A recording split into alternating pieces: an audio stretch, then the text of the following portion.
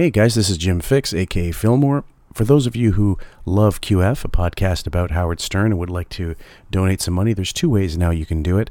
You can join our Patreon page, which is listed in the graphic you're seeing now.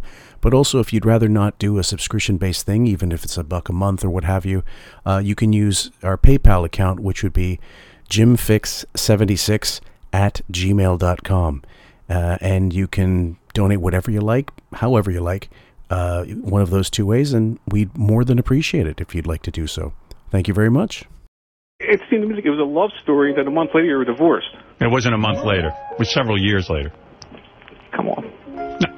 What do you, come on? What am I lying? Yeah. I'm telling you, what do I got to lie for? I'm divorced over 10 years now. What do I have to make that up for? You've been with Beth for like 9, right? Yeah. All right, well. Would you get like divorced and then meet Beth the next day? Just about, yeah.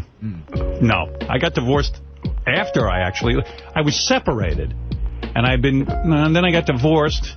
I don't know. It was a year or two. I'm not good with dates, but the fact is that when I did the movie, what can I tell you? I thought my marriage would last forever. Shit happens. JD answering a question right now. Yeah, I'm like Mushmouth over there. That's the best I can do, John. I was gay way before I met Beth. I have a wide varying interest level. No, you don't. Yes, I do, when it comes to media. You have a very gay interest level. I love Smallville. Beth doesn't make me watch Smallville. What do you think, I do everything Beth wants? My girlfriend speaks fluent French. No. Yeah, so she, No kidding. yeah, so she knows what standard, like but she's shy about it, but she could say to the waiter, blah, blah, blah, blah, blah, blah. Oh, that's great. And I'm like, wow, that's cool. I respect anyone who could speak another language. That's a classy broad. She could speak German, French, and English. How'd she learn all that? Yeah. Well, when she was in Europe, she just picked up the language. Oh, when she was in Europe? Yeah. Yeah. Well, Beth always says to me, you're much older than I am. You're 19 years. What am I going to do when you're dead? Blah, blah, blah, blah, blah. And I go, honey. She's going to have a party. Let me tell you something. We're going to have a party. Oh, look at, now we know how Robin's thinking. Stop it. No, now you're going to say, I'm making a You're joke. fucked up. A joke. Oh, I didn't even I'm a dark motherfucker. My mind didn't even go there. Wow. You guys are ridiculous. You suck. How dare you? You assholes. Wow. We're busy yesterday shopping for her birthday gift. You're an You are asshole. shameful. Come on, you know why Everybody that. here Wow. says everything to me. Arnie, but you're closer to him. You're a girl. Ouch. That's why it's a That joke. hurt. You know what I was saying? Yeah, not from you. I was You're thinking- not that funny. I got news I for was you. thinking she's going to have to wait a long time. I mean, you've got like genes on your side. You're going to be like 150 Well, years I old. said before thank you, feel Chris. it. I said to her. It's a joke. Yeah, okay. She doesn't have to start planning for the party for years. Welcome, everybody, to the part 2 of the February breakdown thus far. This is QF, a podcast about Howard Stern. I'm your host, Fillmore, a.k.a. Jim Fix. And with me, of course, is our breakdown mistress of the night, Raven Alexis, your favorite. Woo! And she did, like I said, her continual thorough job of clipping all of the month of February, minus the days he was off. But she requested a special Photoshop for this series of breakdowns, and I'm doing like a whole series of them on the same theme based on what I can get online. Can you explain the Fabulous Gambit? Sure. Hey, everybody. I like the Queen's Gambit, and I asked Fillmore to do some Photoshops for the breakdowns, especially because this was something that Wiggy talked about. He is a chess player, I'm not sure, but he often talked about this, and it was funny because who is a bigger queen than anybody else we know? And that's Wiggy. So it played on so many levels. And the show was good, the Queen's Gambit. I'm a fan of it. But that has nothing to do with the Photoshops. It's just purely the idea of him touting it, him being an awful chess player, him being a queen. Yeah. And the idea of a gambit is something that's calculated to gain an advantage over somebody else, whether you're talking chess or warfare, or in his case, verbal warfare, which he often does in his passive aggressive fights with Rob and Beef. Yep. So I thought it was just too good to pass up, and I asked that we could use it for the breakdowns. So enjoy. So what's the name? Is it Anya Taylor-Joy? Is she the main actress? Is that her name? I believe so. Okay, I apologize for cutting off her head and putting wigs there because I actually like her. I think she's a good actress, and but it just worked out so well. I sent Raven the head on the face, like face, a face to face shot, and then there's another alternate Photoshop that's just a side by side shot, and I added a little little text on the book. I added like a Bugs Bunny style animated book that says chess for 79 IQ or something, chess for low IQs and stuff like that. Nice. So it's just the devil's in the details. Matthew Schultz will know all about that. The little things in the Photoshop is what makes it pop. At any rate, we're going to go right into February 10th, and we're going to talk about jazz. Now we're going to need a little help as I needed help with Olivia Jade, and Hunter Schafer required a little bit of research. Who the fuck is Jazz? All right. So Jazz was a boy who early on decided he wanted to be a girl. And the parents were in support of that. And TLC has managed to make a show with 4 seasons starting in 2015 when Jazz was, I believe, 16 or 17. So I think she's 21 now. I know the numbers aren't adding up there. I'm a little cloudy on that part. But the important thing is Jazz has been taking hormones for a long time. So Jazz has started to develop as a woman, but still has had boy parts. And we're going to hear Wiggy's take on how fascinated he is on this TLC show that covers her parents, her boyfriend, and all her private parts. So that's Jazz. Now, the show, I think, is still going on, but I haven't seen it.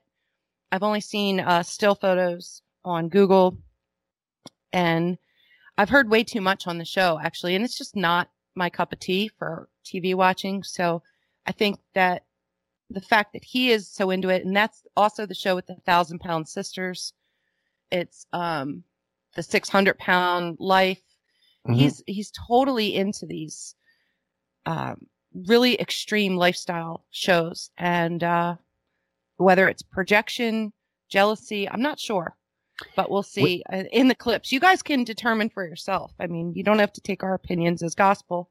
It's just, it's not what we want to hear at 7 a.m. in the morning, right off the bat, about how deep is your vagina, or using body parts from her asshole and her stomach to make a new vagina. I can't. I mean, I haven't even had breakfast. I'm still working on my coffee or my tea, and it's just not. It's just so hard to type. You're finding it hard. That's finding it my hard life. Impossible to ingest your blue waffle after that. Now, I will say the 600-pound sisters, or whatever the fuck they're called, that one is not that's not something we're going to say he wants to look like that. He just loves seeing people that are the complete opposite end of the spectrum of what he's trying to go for, which is, of course, Karen Carpenter. But with Jazz, the whole transsexual thing, or the transgender thing, it's right in his wheelhouse. And again, I don't know of anybody this fascinated with in my life. I know hundreds of people. I do not know anybody this obsessed with being transgender or, watching this stuff. It's not fascinating to me. Like, to me, it's almost mocking to be so involved in it. You'd have to have some ulterior motive, yeah? I think we kind of went through this when Caitlyn Jenner became a woman. We, the whole shock of that sort of blew open the doors for people. And nowadays, it's really not shocking. It's not anything to take note of. It's to each their own. Yeah. If that's what your path in life is that you choose, so be it. But for him to pontificate about this and use his parents as a sounding board for what he would have wanted, or how he would have handled it, or what they would have sounded like if this was him, if he was Jazz. There's a lot of projection. So that's why I clipped these. I'm trying to give people a fair share of what we listen to. Good, bad, ugly, mostly ugly. And but hang in there, because we're going to get to a good Foo Fighters interview after this. For sure. That's all I'm saying. So clip number 1, guys, is Meet Jazz. Yeah. I'm a little tired today. Was up late last night watching I Am Jazz. I watched that. Do you watch I Am Jazz? What is that? This is a 17-year-old dude who, used to be a dude. Now he's a transgender. Now he's a she. And she's getting ready for her bottom surgery. And I've been. Wow. Where's this on your crazy Discovery Channel where you see the fat people and all that? So Robin's already So she didn't know. If she says she didn't know what it was, I believe her. There's no reason to lie. True. I don't see any reason for that. Who knows? It doesn't really matter either way, because Robin's going to play it off as, oh, it's that crazy fat person show that you watch channel. And it, like I said, the anger's building. Yeah, But she absolutely fucking keeps hates it that. tucked away. So Yep. whatever else is being tucked away. Yeah, like the quarters in her gun. Okay. Yeah, it's on TLC. It's the same channel as 1,000 Pound Sisters. I love it. I got Tammy and Amy, 1,000 Pound Sisters, it's probably the best television, even better than The Bachelor. My bad, guys. I got the weight all wrong. 1,000 Pound Sisters, my 600-pound life. I'm losing. I'm losing. My memory is going in my old age. Number 2, it's Wiggy sashaying happily about Jazz's titties. And I can't even believe we haven't stricken titties from the lexicon, but here we are. Everything. I've gone through her entire high school years, but now she's doing like a homeschooling thing. So, Jazz is that young? That she's in high school? Oh yeah, She knew she wanted to be a chick since she was like a kid, and she started on hormones. And this is great. Now, finally, we're up to her getting her vagina. Finally is the word he chose to use. Like he's been waiting for this. This is his who shot JR moment. Other people were like, did Scully really get did Mulder, was it Mulder or Scully that got kidnapped? It was Mulder. Scully got abducted. Sorry, okay. So, there are cliffhangers and there are cliffhangers, guys. And when you're waiting for some guy to get his dick carved into a vagina and that's your cum shot of your show, maybe you might have some issues you want to talk to the shrink about a little more. Yep. This is his 67-year-old life. This is what we get. Okay, one sec here. And, she's always had cock and balls, which bums her out. For a while, she was going to get titties, but because she's been on hormones since she's so young, she's got a big rack. Huh? I mean, not as big as you, but like she's got a. Is anybody else thinking Meatloaf in Fight Club? Bob? A decent size. I'm just going to say a B or a C cup. And she even said, I got enough titty now. The doctor even said, do you still want to get top surgery? And she was like, fuck no, I got titties. Bigger than most, oh my God. Yeah, she's got major titties. I'm so happy for her. No top surgery. Okay, guys. I'm a bit at a loss, but we're going to continue. Number 3, Wig jealous of Jazz. In the fucking pants. So now her parents are like so involved with her. Like, I'm kind of jealous because my parents had nothing to do with me. Well, if you had had these issues, maybe they would have gotten involved. Yeah, I could just imagine my parents.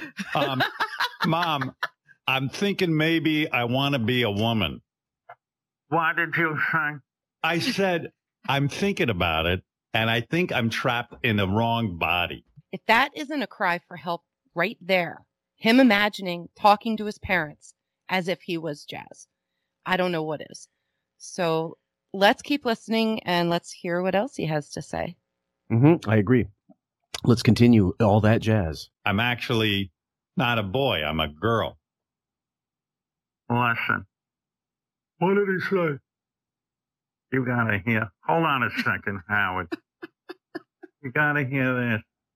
Howard says he's a girl. What? He says he's trapped in the wrong body. He's some kind of, he thinks he's a woman. Now, this is the thing. He is dressed in drag so many fucking times. And we talked about this with the recent Robert Plant breakdown. Sam and I did the first half anyway. And he was calling Robert Plant a fruit. Meanwhile, he's dressed in drag for the Miss America promotion, the cover of the fucking book, The inside of the book, like, and then going on Letterman. He went on a number of talk shows over the years in drag or in dresses, did a Christmas card with Beth, did a calendar shot, I think, if I'm not mistaken. No, it was a Christmas card, 2 Christmas cards, and he loves Pretty Woman.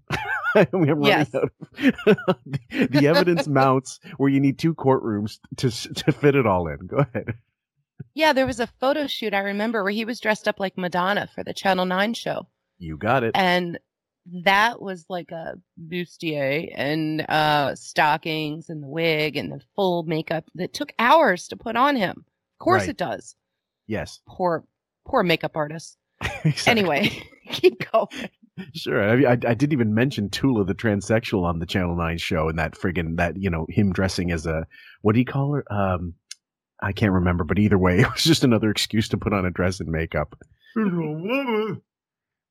Who's a woman? Howard.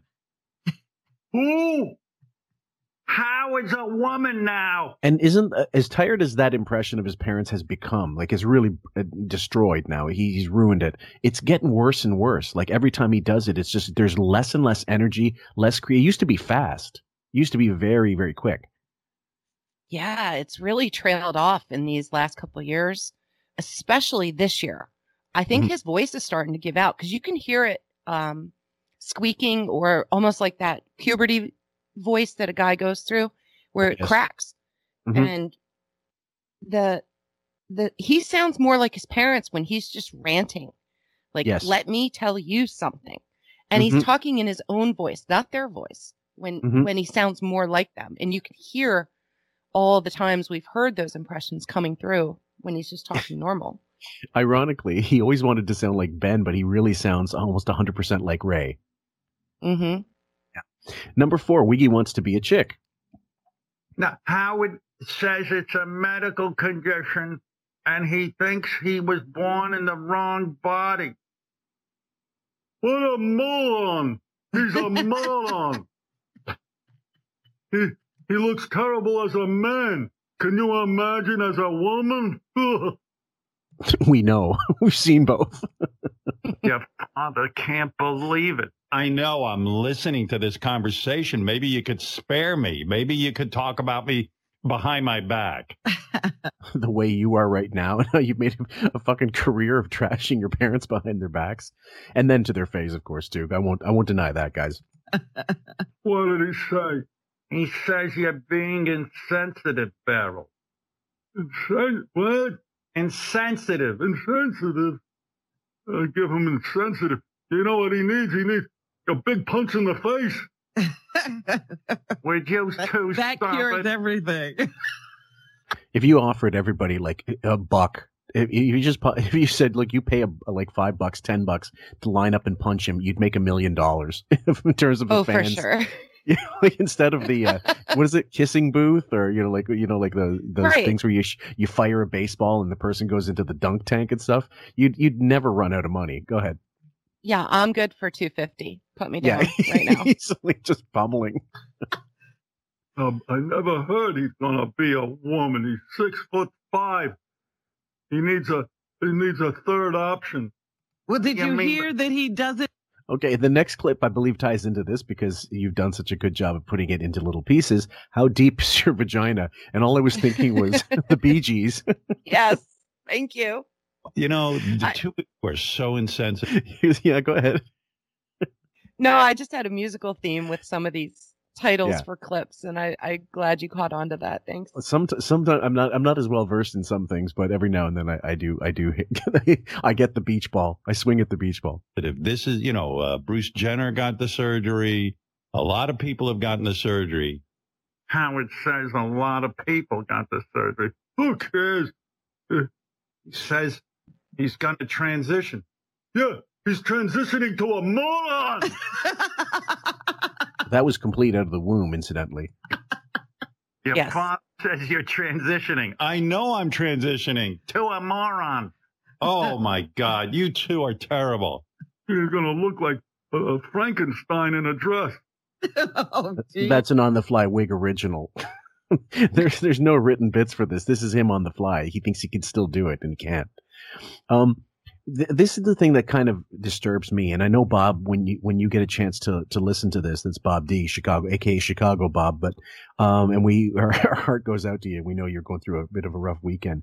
The thing is, not only as I said in the first breakdown that we did for February, this isn't normal, but it's beyond abnormal. This is very psychologically disturbing when you hear it, and I can't imagine it was any less so when you first heard it. This is some new territory that he has never quite gotten into, and it's opening up a whole nother side of him. I mean, he's done female voices or Southern voices, but to do, his parents fighting with him over this comes out to me as, he's played this out in his head millions of times. And he's had this conversation, and probably with Ralph or somebody else. Probably Ralph. Who am I saying? Somebody else. But another man. It's so bizarre. Yeah. And this is like multiple days. Yes. Within 2 weeks, I would say 3 to 4 days, we had large segments of this where it's 20 to 30 minutes of just back and forth of him and his parents. And so I tried to find the stuff that would encapsulate this best for everybody. And so, what we're basically saying also is that this is his mandate. You don't get this on the air unless he wants to talk about it. Right. He has total control over everything that makes the air. So right. This is usually right off the bat, first thing in the morning. This is like him shot out of a cannon. Like, I'm so tired, but last night I watched I Am Jazz and blah, blah, blah, blah, blah, and he doesn't shut up for 30 minutes, but he's so tired. What? Come on. I love when you're going right out of the Rob Zombie music. You had Rob Zombie music and you start talking about trans. Yes. How many Rob Zombie fans are doing that? You go to a psychiatrist with the hormone. I didn't accept him as a boy. Why am I going to accept him as a girl? You have 2 daughters now. You too are being transphobic. I want to become a woman. I want to become a woman. I want to become a woman. That's the truth. Shut up. That's the absolute truth. Like, I think we're hearing spontaneous sincerity. That's why I clipped it. I had to. Yeah. I mean, we were like, did we just hear what we heard in the thread? But it's exactly right. And projection or subconscious, it's just subversive at this point. And that's the torture we have. And how many clips that we have over the years have got on various channels saying, my parents would never accept me if I was gay. I've got, and I'll play those. I've got some new intros for you guys. You'll hear them over time. And he is absolutely, it's ironic. He said, he said that Ray tried to set his cousin Stacy up on dates and all this crap. And yet, like, maybe yes, maybe no. But it was very different if it was going to be one of her own kids that was gay. They would not have accepted that at all. So, and I believe that. I believe, they were liberal, but to a point. Shut up! Tell him I still hate him no matter what he is. So your father said something. I won't repeat it. Oh, don't worry. I heard it. Believe me. I had a feeling when he can't even throw a ball. Wonder. He's good with gargling balls, but throwing them not so much. There's about 10 seconds left. Do we go through the rest of it or just continue? You can continue. I don't think there's too much else here. Let's see. Your father says you're the daughter he never wanted. Yeah, I hear.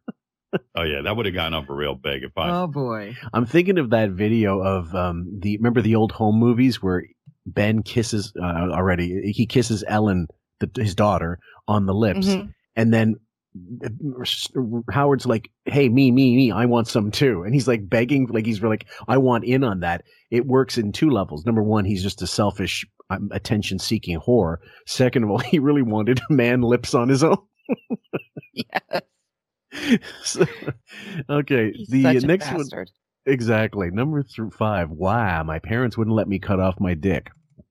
Kind of jealous because Jazz's parents are like, they take her to all her doctor's appointments. Like they're sitting there with the doctor, and the doctor's talking about giving her a vagina, and the doctor goes, "Hey, are you orgasmic?" Because she's like, "No, I've never had an orgasm." How deep do you want your pussy? You know, this is the same thing he asked Siobhan last time Siobhan was on the air. And he, when she said it's part of the theme, I can't afford socks, so I'm glad you're doing well. And then he was saying, can you achieve orgasm with your, crevice or whatever the fuck it is when it's not, I mean, is it a real vagina? I don't know. You guys call it what you like. But either way, she said, yeah, totally. And he was fascinated. He wasn't mocking her. He was being serious as cancer. Yeah, he's got true interest in knowing all the details as far as orgasm, feel, depth. It's amazing. Like if I was interviewing somebody like that, these are like some of the last questions I would ever ask them. Like there would be so many more relationship based questions and, parents and adopting children, but no, he doesn't get into any of that. He's more fascinated with the biological side and what it feels like, what they go through, where does it come from, how do they, his 79 IQ has no ability to understand half of that. Like, just throw some biological terms at him and his head will spin off. So, yeah, it's sad. So speaking of which, I just mentioned Siobhan. How long do you think, because this is a shortened, let's call it season, a shortened year of contract days that he's got to do now in the new contract. We've established that. Do you think with even fewer days we hear from Siobhan again on the show just because he's going down that avenue? He's really running out of former whackpackers. I mean, we've lost Bigfoot pretty much after he burned that apartment down. And Beat is a no-go. Nope. Plus, a lot of them just, I think, have disappeared. And so, will we see Siobhan back? I don't know. Even as a phoner? I hope not. Me too. I feel bad enough for her, and I want her to just have a life, but yeah, I can't imagine what her life would be like right now. And unless she's getting paid, I don't want her back. Yeah. So I'm the same, except for he can abuse high pitch Eric all he wants. Again, I could give it. Guys, I don't give a fuck about that particular whackbacker. Oh my God. And the parents are sitting right there. Yeah. And then they're like, they're discussing 5 inches. They want 5 inches deep. And the mother's like, make it deeper if you can. Like they make a joke. Yeah. I would like to be reparented by Jazz's parents. They let her do everything. And they're nice to her. What a fucking cocksucker. Your parents let you do everything you ever wanted to do. I'm sorry. I just get fucking irritated when the thought starts going down that road. Yeah. Yeah. It's so crazy to think that his parents are in their 90s. His dad's like 96 or just turned 97. Yep. And this is how he's going to shit on them. And people always ask, it's a great question. Like, when his dad and or mom passes away, is he still going to tell the same stories? Is it going to get worse? Is he going to retract what he used to say and make it nicey nice? No frickin' way. It's going to get uglier and worse. We're going to start hearing new made up stories about how awful it was for him. When in fact, we know he had everything handed to him and they just wanted him to be good at something. But he just gave up on things left and right. And that's, all it came down to was Daddy had a recording studio and would bring him in and bought him a car, shipped him off to, 13th grade high school. Right. And he just fell into shit the rest of his life. And Don Buchwald. Pretty much, yes. He came out of the swamp with diamond tiaras that I'm sure he would have liked to have worn. And he was a useless prick. People seem to forget that. He was, by his own admission, he was talentless. And then he's complaining about how, they wouldn't support him. They did support him. They tried, and he just failed at every fucking avenue. Even radio. Ben was saying, like, you're not good. You don't have a good voice, and he didn't. This is why he's got the super deep Ben voice, the Ben modulation, years later, because he always sounded like Kermit. So, anyway, let's continue. Poor Jazz. Jazz is getting like the "This Is Your Life" treatment on the Stern Show. My parents would have given me fucking shit. All right, Jazz. Home and told them I'm going to be a girl. I always wanted to be a girl, but I couldn't even talk to my parents about it, for God's sake. So, I had to straighten out. That's not a joke. You give it up on that dream. Yeah. It's Case closed, Your Honor. That's Yeah. it. I mean, I don't think we need to play any more of these. If I have, oh gosh, there's more. We got Balls and Peen, and then there's Call of Duty. Oh, Sophie's choice. Call of Duty. You want to go Please. for that one? Okay. Yeah. The good news is you took hormones, so you've got a very feminine look and all everything. But the problem is you took so many hormones that your peen there's almost no balls and almost no peen, and we need your balls and peen to create the new vagina. Right. Right. Oh, geez, So I never thought of that. she's got microphallus. The same condition I have. Which, by the way, he doesn't have. Allison for years said he's normal. It's just whatever. He's a grower, not a shower, and maybe not much of one. Are we going to go with Wiggy the Wayward Woman next? I'm even thinking just skip to Welcome Holly. Okay, we're going to bring up Holly. Now, can you explain Holly before we go into it?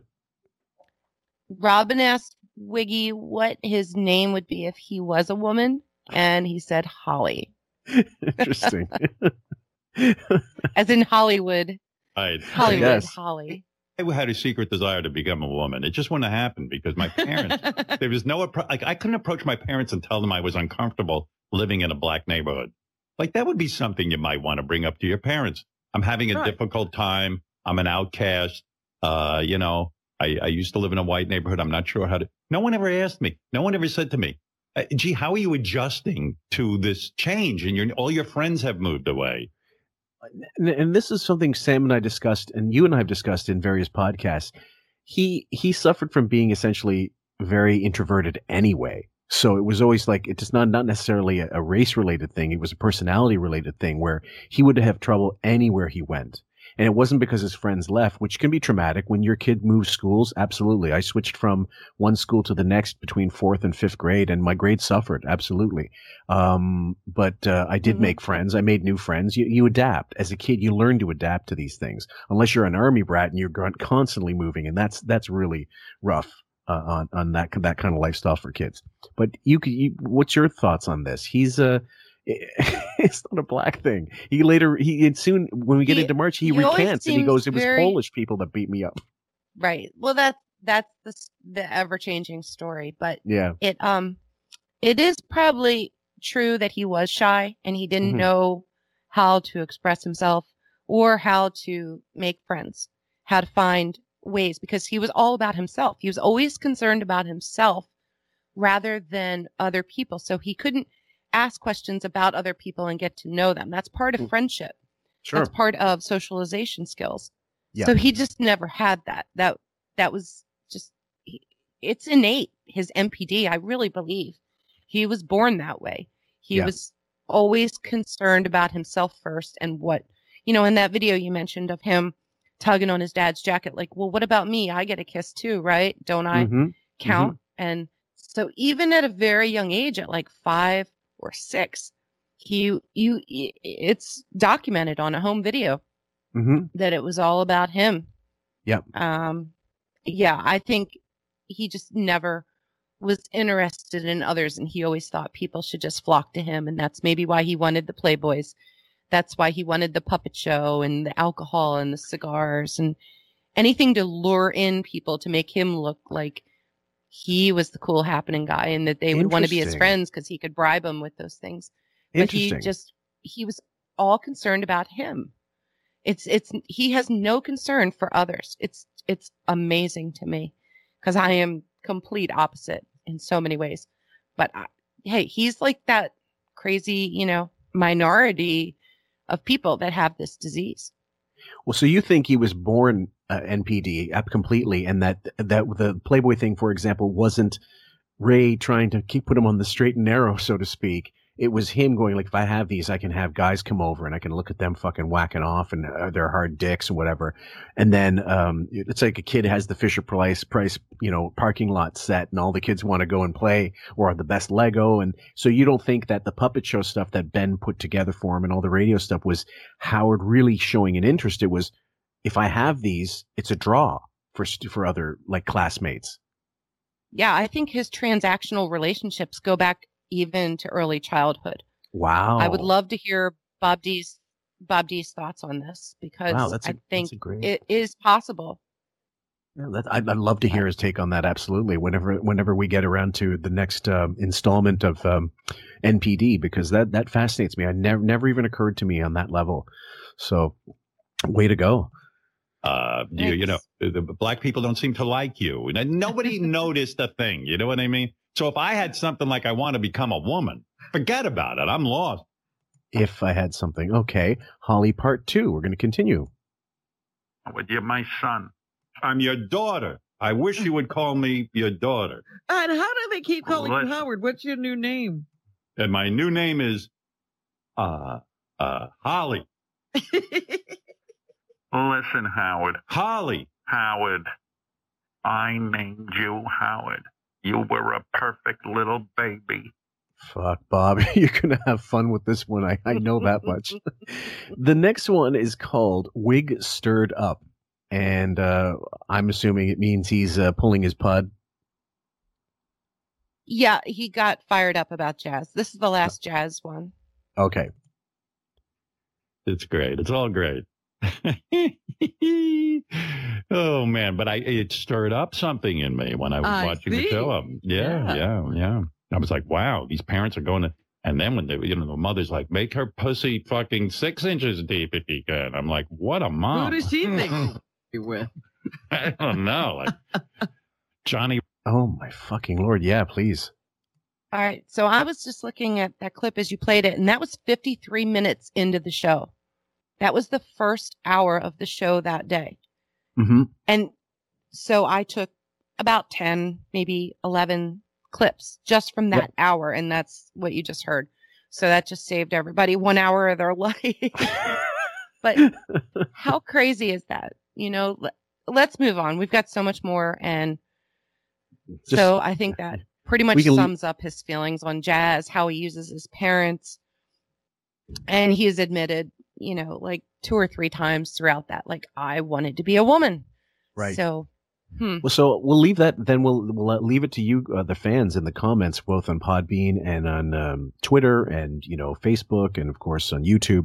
What do you think? I've thought for years that he's just a fag, but now in this case, I might be wrong. It might be completely in the other direction where he wants to be a woman, like he actually wants to change genders. So what's your take? We'd like to hear from you guys.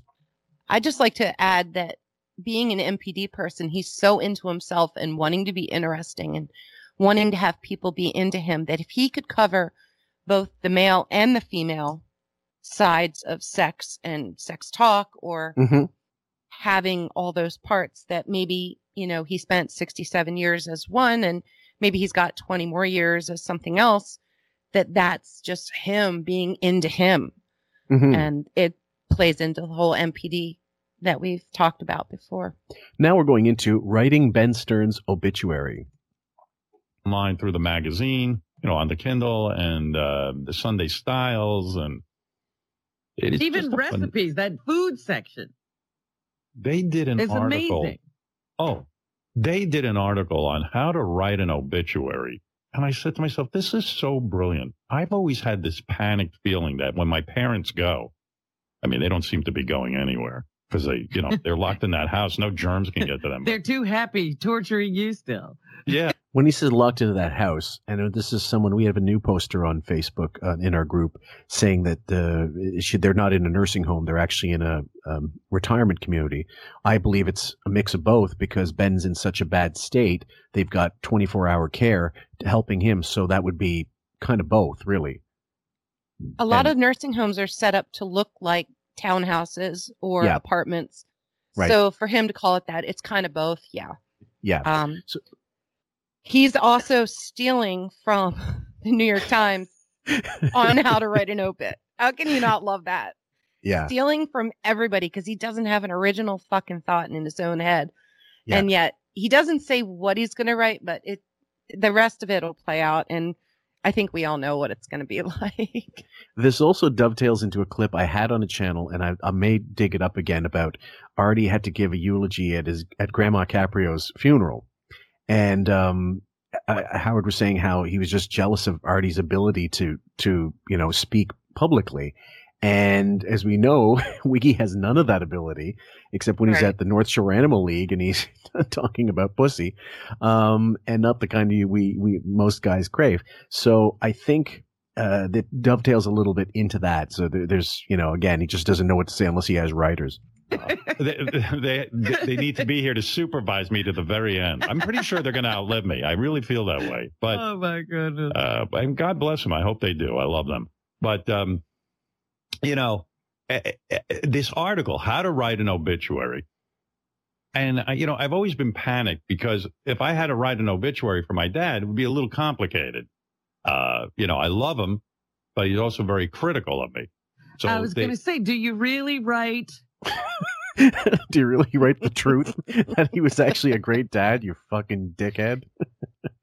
So About never be the heard. dad that was critical, or do you make No. him look what? now I have the answer because I had the New York Oh, Times. They tell you okay. how to do it. that Ben basically, he told him was the Bible and he's got to follow the New York Times like it was the fucking Torah.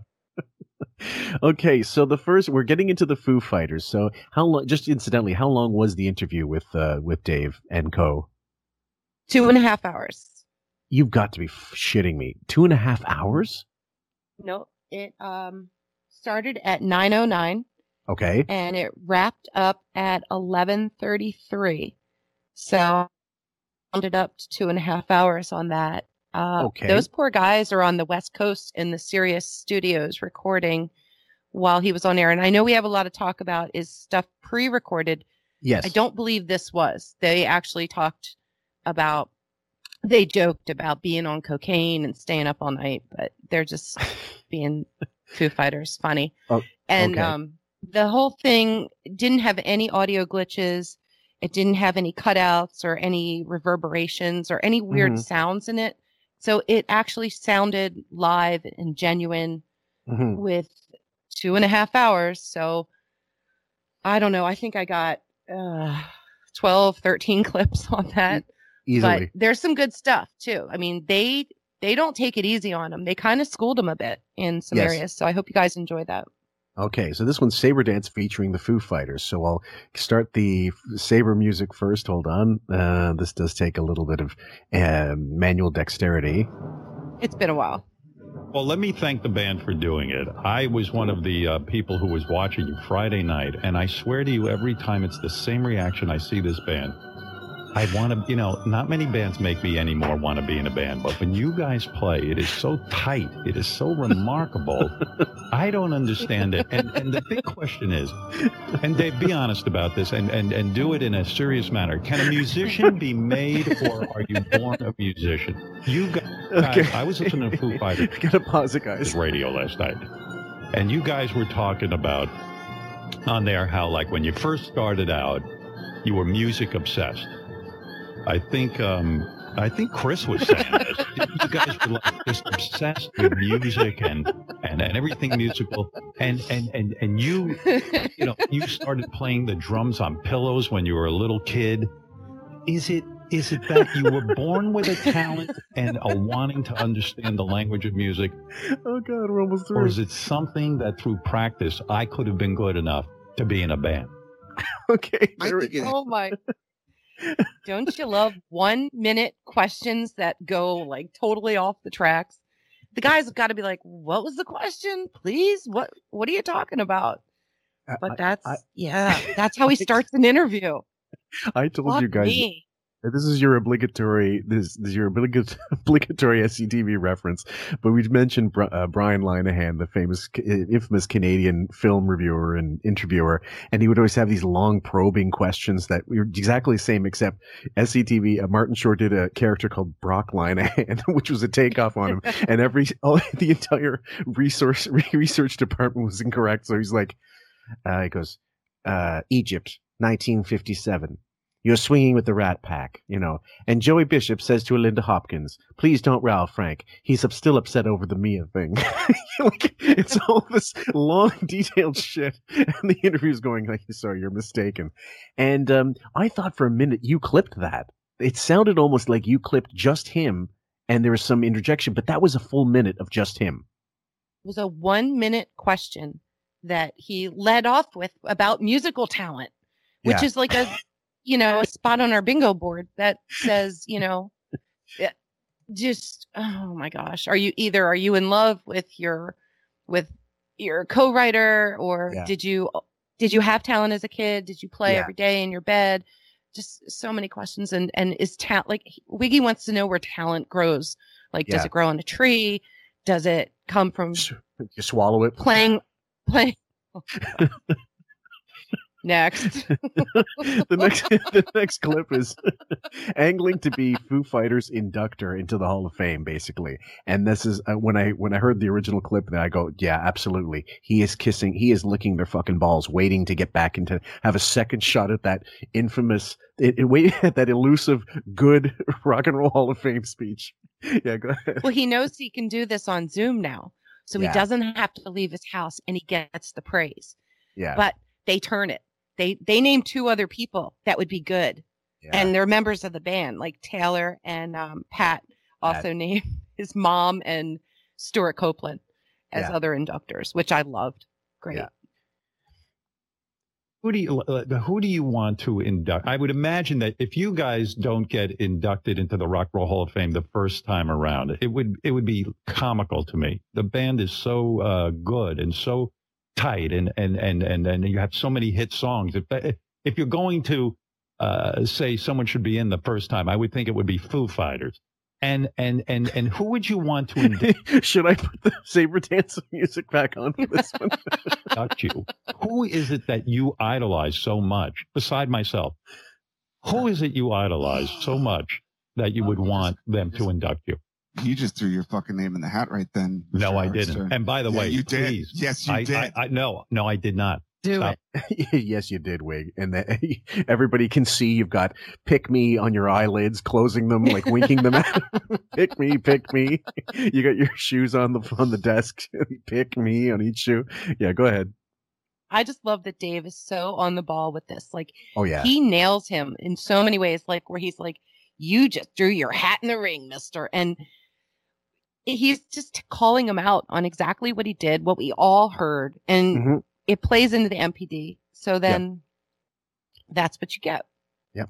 There you go. Say no. No. Come on, Howard. Dave, listen to me. That was totally I had to induct. Not on purpose. I inducted John, the Bon Jovi band, into the Rock and Roll Hall of Fame. I said to John, I'm going to kill myself. What are you doing to me? I don't want to leave my house. Leave me be. Leave me. Fuck off. He treated that like it was the Gettysburg Address. I mean, that thing was. It was legendarily in its awfulness, legendary. Yes. But anyway, marbles all day long. Constantly, this is the business side of it. You constantly calculate in your head, oh my God. I would imagine Foo Fighters is one of the major touring acts. I mean, financially. I don't know what you bring in a year. But do you constantly do the math and go, oh, fuck. I lost $45 million this year or something crazy like that. I mean, is it killing you financially? I love these probing marbles questions that are designed to be like he's trying to be subtle as an elephant's dick. You're like, are you guys hurting for money because of the COVID and, is touring like taking a big hit out of your income? Are you still like, are you going to, are you getting bulk food now that you're not touring? Are you living off craft dinner? More. What is Foo Fighters making a good year? Yeah. Taylor, give me those facts. Well, how much is it? Well, Nate, like how he was angling around it, and they finally go, how much do we make? Is that what you're asking? Yeah. And this is the Marbo's answer, which is what that was your title. Howard, seriously, dude, we're so blessed. We've been doing this so long that, like, I mean, I don't know about you guys, but I don't really think about that. And I'm not trying to sound like, we're so lucky that we get to chill and be, dads at home and all that kind of stuff and not worried, because there's so many people out there who are, really freaking out right now. So, no, absolutely. But talk about a compassionate answer. Yeah. Talk about way to be professional and classy. There's so many people that have lost businesses. Kids are home online. Parents are going nuts. Yeah. they're depending on stimulus checks, some of these people. And now crime is off the charts. Off the charts. So for him to worry about millionaires becoming bigger millionaires is such, it's so inflammatory to me that I can't even, it gets me so angry. And then to hear Taylor Hawkins, the drummer, give an answer like that, just kind of like, all right, at least somebody's got a good head on the show, and they're not going to, float away like a balloon. It's really hard in the real world. But these interviews we get are all millionaires having multiple homes, multiple businesses, the ability to travel in private jets, and they're so unrelatable. But these guys somehow, they manage to give off a really good vibe, a really good interview.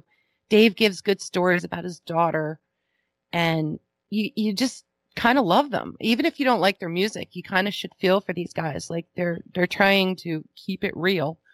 And Wiggy has no clue what that is. No, and I'm just right now, real quickly, guys, going through, because I am not a massive Foo Fighters fan. I like a lot of their songs for sure, but I wouldn't call myself a fan. But I'm looking through some of the albums, and starting with the first one's all written by Dave Grohl. Color and the Shape, he's got co-writes. Great album. There's nothing left to lose. If you go through it, it says, all tracks are written by Dave Grohl, Nate Mendel, and Taylor Hawkins. So they're sharing co-writing credit for the second album onward, except where noted, which is only like 3 or 4 songs by Dave. And if you keep going, the next one, one by one, Dave Grohl, Taylor Hawkins, Nate Mendel, and Chris Shiflett. Okay. So there's a co-writing that you go further into the career. It's not strictly, Lennon McCartney throwaway George Harrison. So they were clearly, this was a team effort. It's the same way when Queen, sometime around, I think, Kind of Magic or right afterwards, somewhere around there, they decided we're going to share this publishing 25 times 4. Everybody's getting a quarter piece of it. It's not just going to be all songs written by Freddie or Brian May. It's going to be, we all want to make sure everybody's financially secure because we don't have much time left, because they knew he couldn't tour anymore due to his being HIV positive, and then the insurance companies wouldn't insure them for a tour. So they had to make money other ways. This is a band that doesn't clearly care about it's Dave's fucking ball, and we're all going to have to play with it. They clearly have a togetherness that other bands just don't have. Yeah, and it shows over the years, just for them to keep the core group together and then add a few extra people into the band just to fill it out and be able to work on different pieces of songs or whatever it is, or just enjoy that brotherhood that they have. I've been a huge fan of them since they came on the scene 25 years ago. And I love their old stuff. I'm a fan of the older songs. But that doesn't mean their new stuff isn't good. It's just new stuff. And I'm one of those old heads, I guess. So I'm a fan, and I was a Nirvana fan. And now we're going to get into what Wiggy calls not Nirvana, Nirvana. So listen up.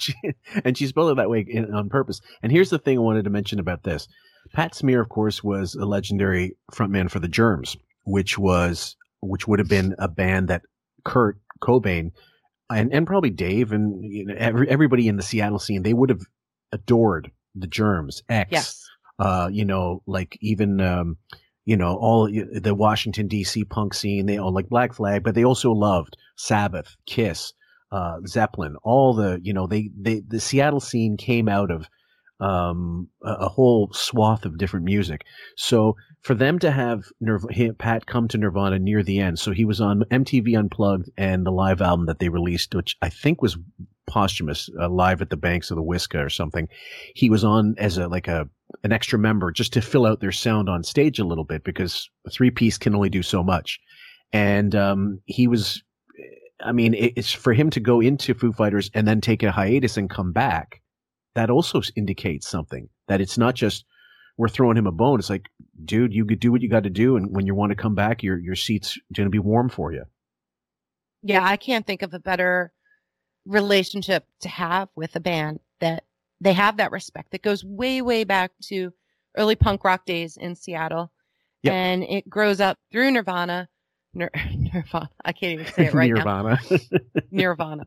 And into the Foo Fighters. And, they all are dads, or they've got other groups, other work they want to go off and do. So it makes sense that he'd be in and out as needed. And that works great. Another reason to love the band. They seem like really cool guys. When I read the way you wrote it, so you literally spelled it NEAR space VANA, and I thought for a minute, like, near what, Vanna White? I don't get it. Oh. And then I started listening to it, like, oh shit. Here we so Nirvana question. Does feel right. It does. It feels nice. Pat, do you ever wake up and miss playing with Nirvana, or are those days so far behind you that and you're such a Foo Fighter now? As having been in both bands, do you wake up and sometimes say, gosh, what would it have been like if Nirvana had stayed together? Every once in a while, me and Chris and Dave get together and we... Oh, I got to stop it just for the 30-second break, guys. I know I don't usually announce that anymore, but this is why. I hate cutting clips when someone's in the middle of talking, but I try to get it as close to the 30 as possible. So let's continue. There's only a bit left. Do play as if we're Nirvana, and it's you do, really? Yeah, so I don't have to miss it. We do it, Dave. I didn't. I mean, if we're in the same town together, or whatever, we'll get together and jam. You mean where do you get together? In a rehearsal space? A phone booth. Where the fuck do you think they get together, asshole? The back of a fucking meat truck. Mom's basement. Exactly. And you say, let's go be Nirvana. Well, last time we did it at the house where we recorded the album. Oh, no kidding. Yeah. We actually recorded some stuff. Yeah. You just reminded me of the name of one of my favorite albums of all time. It's Captain Beefheart. I think it's called I Do What I Want to Do, live from my dad's garage. Nice. Do you ever go back and listen to the Nirvana albums, either of you two guys? Do you? Okay, so Nirvana, like he again, like what with the Robert Plant, he's stuck on past glories, and he's just an old fucking stick in the mud, and he wants to ask Nirvana questions because what's more of as big as the Foo Fighters arguably are bigger than Nirvana ever was, but they'll never be as influential. They just won't. No, I also found it really sad that Wiggy missed a great opportunity here to ask them questions about their recording, about with Chris and Dave and Pat. That, like, okay, you've recorded as Nirvana. What are you going to do next? Like, are we ever going to hear that? What does it sound like? What was your inspiration? When, how many songs are you going to get together again? Would you ever think of doing a live session on YouTube? Mm-hmm. So many questions, and he blew it. You blew it. It really bugged me as a fan of the two bands that we couldn't get that. But oh my gosh, he just barreled through with the next question on his mind, because that's the type of interviewer he is nowadays. Always. Yep. Next clip, guys, is called Radio Equals Loneliness. You shy? Because I'm extremely shy. I can get on a microphone, but for me, being on the radio meant being alone in my room and talking into a microphone. I didn't have to deal with an audience. I just assumed that there was an audience there, but I didn't think about them that much. But no, you didn't care. It's not I didn't think about them. Some things never change. Fuck, I love how he twists words in such a way that, like, listen, it is ABC, but I'm telling you it's WXZ, and you're going to repeat it the same way I do. And like I think it was the story he talked about being in Hartford or Detroit and not going out. Like, basically he went to do his job and went back to his hotel room where he was staying, in the midst of them moving, and him being a recluse. It's about being a fucking pussy. It's not, and hating people. It's not about, I'm shy. And, I mean, it's partly that, but it's mostly just being what's it called? Not agoraphobe. Introvert, but also, antisocial, completely antisocial behavior.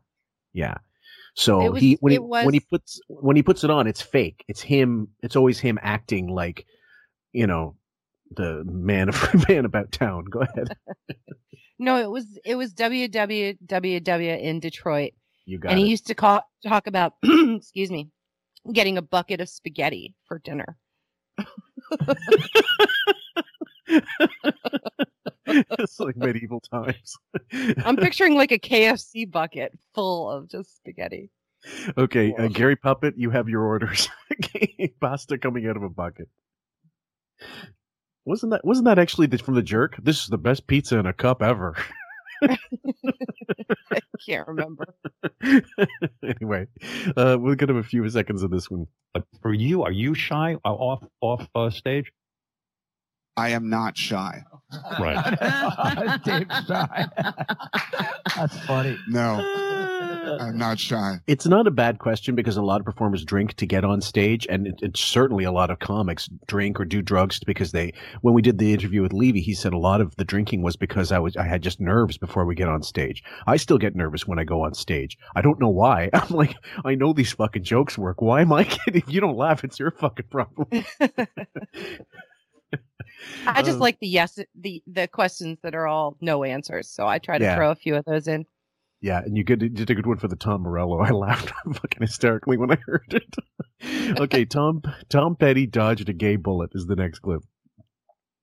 Then I came down and jammed, and I mean, honestly, you must have hung out with him or met him before. Never. He was really. Yeah, I had an opportunity to interview him, and we were going to do it kind of like this over a camera. And at the time, I was like, no, I'm going to wait for Tom Petty to come in the studio. And I waited too long because then I never got to interview him. This is the stupidity.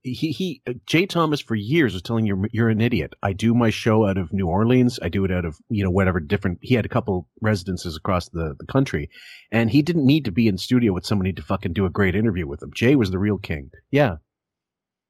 I was just going to say, what a fucking asshole. You could have had Tom Petty doing an interview, and he was so all about I want him in my studio face to face. He wants the video of it. Yes. He couldn't change his patterns even back then to get an icon, a great artist who would have been a fantastic interview because he's had the Traveling Wilburys. He's had so many people he's worked with over the years and has been around as a solo artist, as a group artist with the Heartbreakers. It just blows my mind that this guy is so MPD stubborn that he couldn't do an interview over a computer back then, but now he can. And I do think there was a party at Leon Black's where Tom Petty performed, and Wiggy was invited on a private jet with a bunch of other rich motherfuckers. Yep. And I think Artie went to that too. Yeah, that was the Hamptons one. He still doesn't mention even getting to talk to him at that private party. Tom just blew him off for that. Yep. Yeah. Another Tom interview that we could have had. Totally. Sadly, and and actually what it occurs to me, he used to have a shitload of phoners back in the day.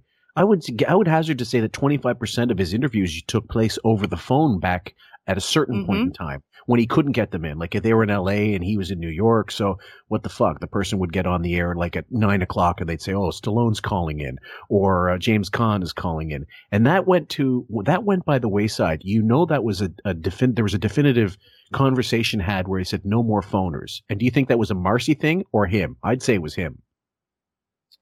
That's hard to say. That time frame's a little foggy for me. Yeah. Only because of my work situation at the time. I don't know. Definitely Marcy would have put a kibosh on that. But I do think he probably was like, no, we got to have them in studio. Get them in here now. And get the video. Get the video because they had the YouTube segments that they'd post of bands performing. It was no longer E-show, but it was still serious and they had YouTube. Right. And we were still not getting Howard 360 just yet, but we did eventually when it was more like Howard 3. There's a 3-degree angle of what you can see between monitors and and microphones this size of Nebraska. Let's keep going. Some fucking move. He was very cool and very low key, down to earth, just really, really cool. And okay, so the next clip is called Pat, Fourth Wheel in Nirvana. I misspelled. Were you shocked when, Nirvana to me was always a threesome. And then when Pat got, when Kurt said, let's bring Pat into Nirvana, were you shocked? Were you like, no, it's the three of us? Was it weird for you to become a foursome? No. Well, Nirvana at one point. No. How's this different? There's not much different than if you had a brother, would you be jealous of him? How dare you share in? Because who was it? Was it Bob Sisifo or someone else that recently posted about? Oh no, it might have been Danny Stallion. The clip about Richard getting a record contract and Wiggy wanting to control the royalties or the direction in which income through Richard flowed. He wanted responsibility for some of it. Go ahead.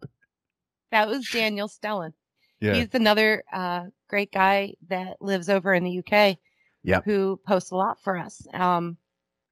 He is a big fan of Richard and basically reiterated what we had said the last time we recorded about Richard. Please just leave the Stern Show. Go do your drumming career. You deserve it, because Wiggy is only taking credit for you getting all your work. So if you leave Wiggy and you continue to get work, sure, he's still going to keep taking credit, but he won't mention you because you're a goner.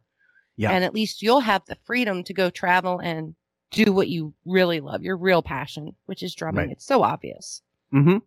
And in actual fact, the worst thing that could happen to Wig is Richard gets more prolific, more popular, and makes way more money. And that's the biggest burn in his fucking arse, besides Ralph's member, that someone becomes more popular. Like Stuttering John, eventually we're going to do the Stuttering John departure, as a rescinding, as a so long farewell episode. And that's going to be an epic because it's so vast, the amount of, I didn't want to, I didn't want to talk to you. Oh God, dude, you just had to come to me. You never came to me. And he's like, I don't want to talk to you, leading up to it. And he ends up getting a gig that pays him 5 times more what he's making. So 7 times. Wasn't it making 8? Oh, maybe. Okay. So he was making 75 at Howard. I thought it was 80, and then he made like 500,000 a year the first year. I think it was, yeah. So anyway, it was either 250,000 or 500,000. I can't remember. Yeah. So yeah, maybe you're right. 5, 6, 7 Roughly. times. At that point, it's still ridiculous and good for him to leave and make that money. Right. His business, what is it called? His professional life went to annoying. Now the next one is called Wiggy's musicianship. Oh, sorry. And I'm going to get like him. Wiggy's musicianship regrets.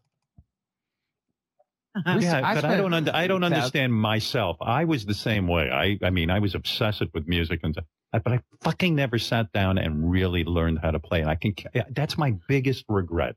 I took some piano lessons. I had guitars, but I never really. And I should have played drums. Had guitars. He's got the bebop shop in his basement next to the bowling alley.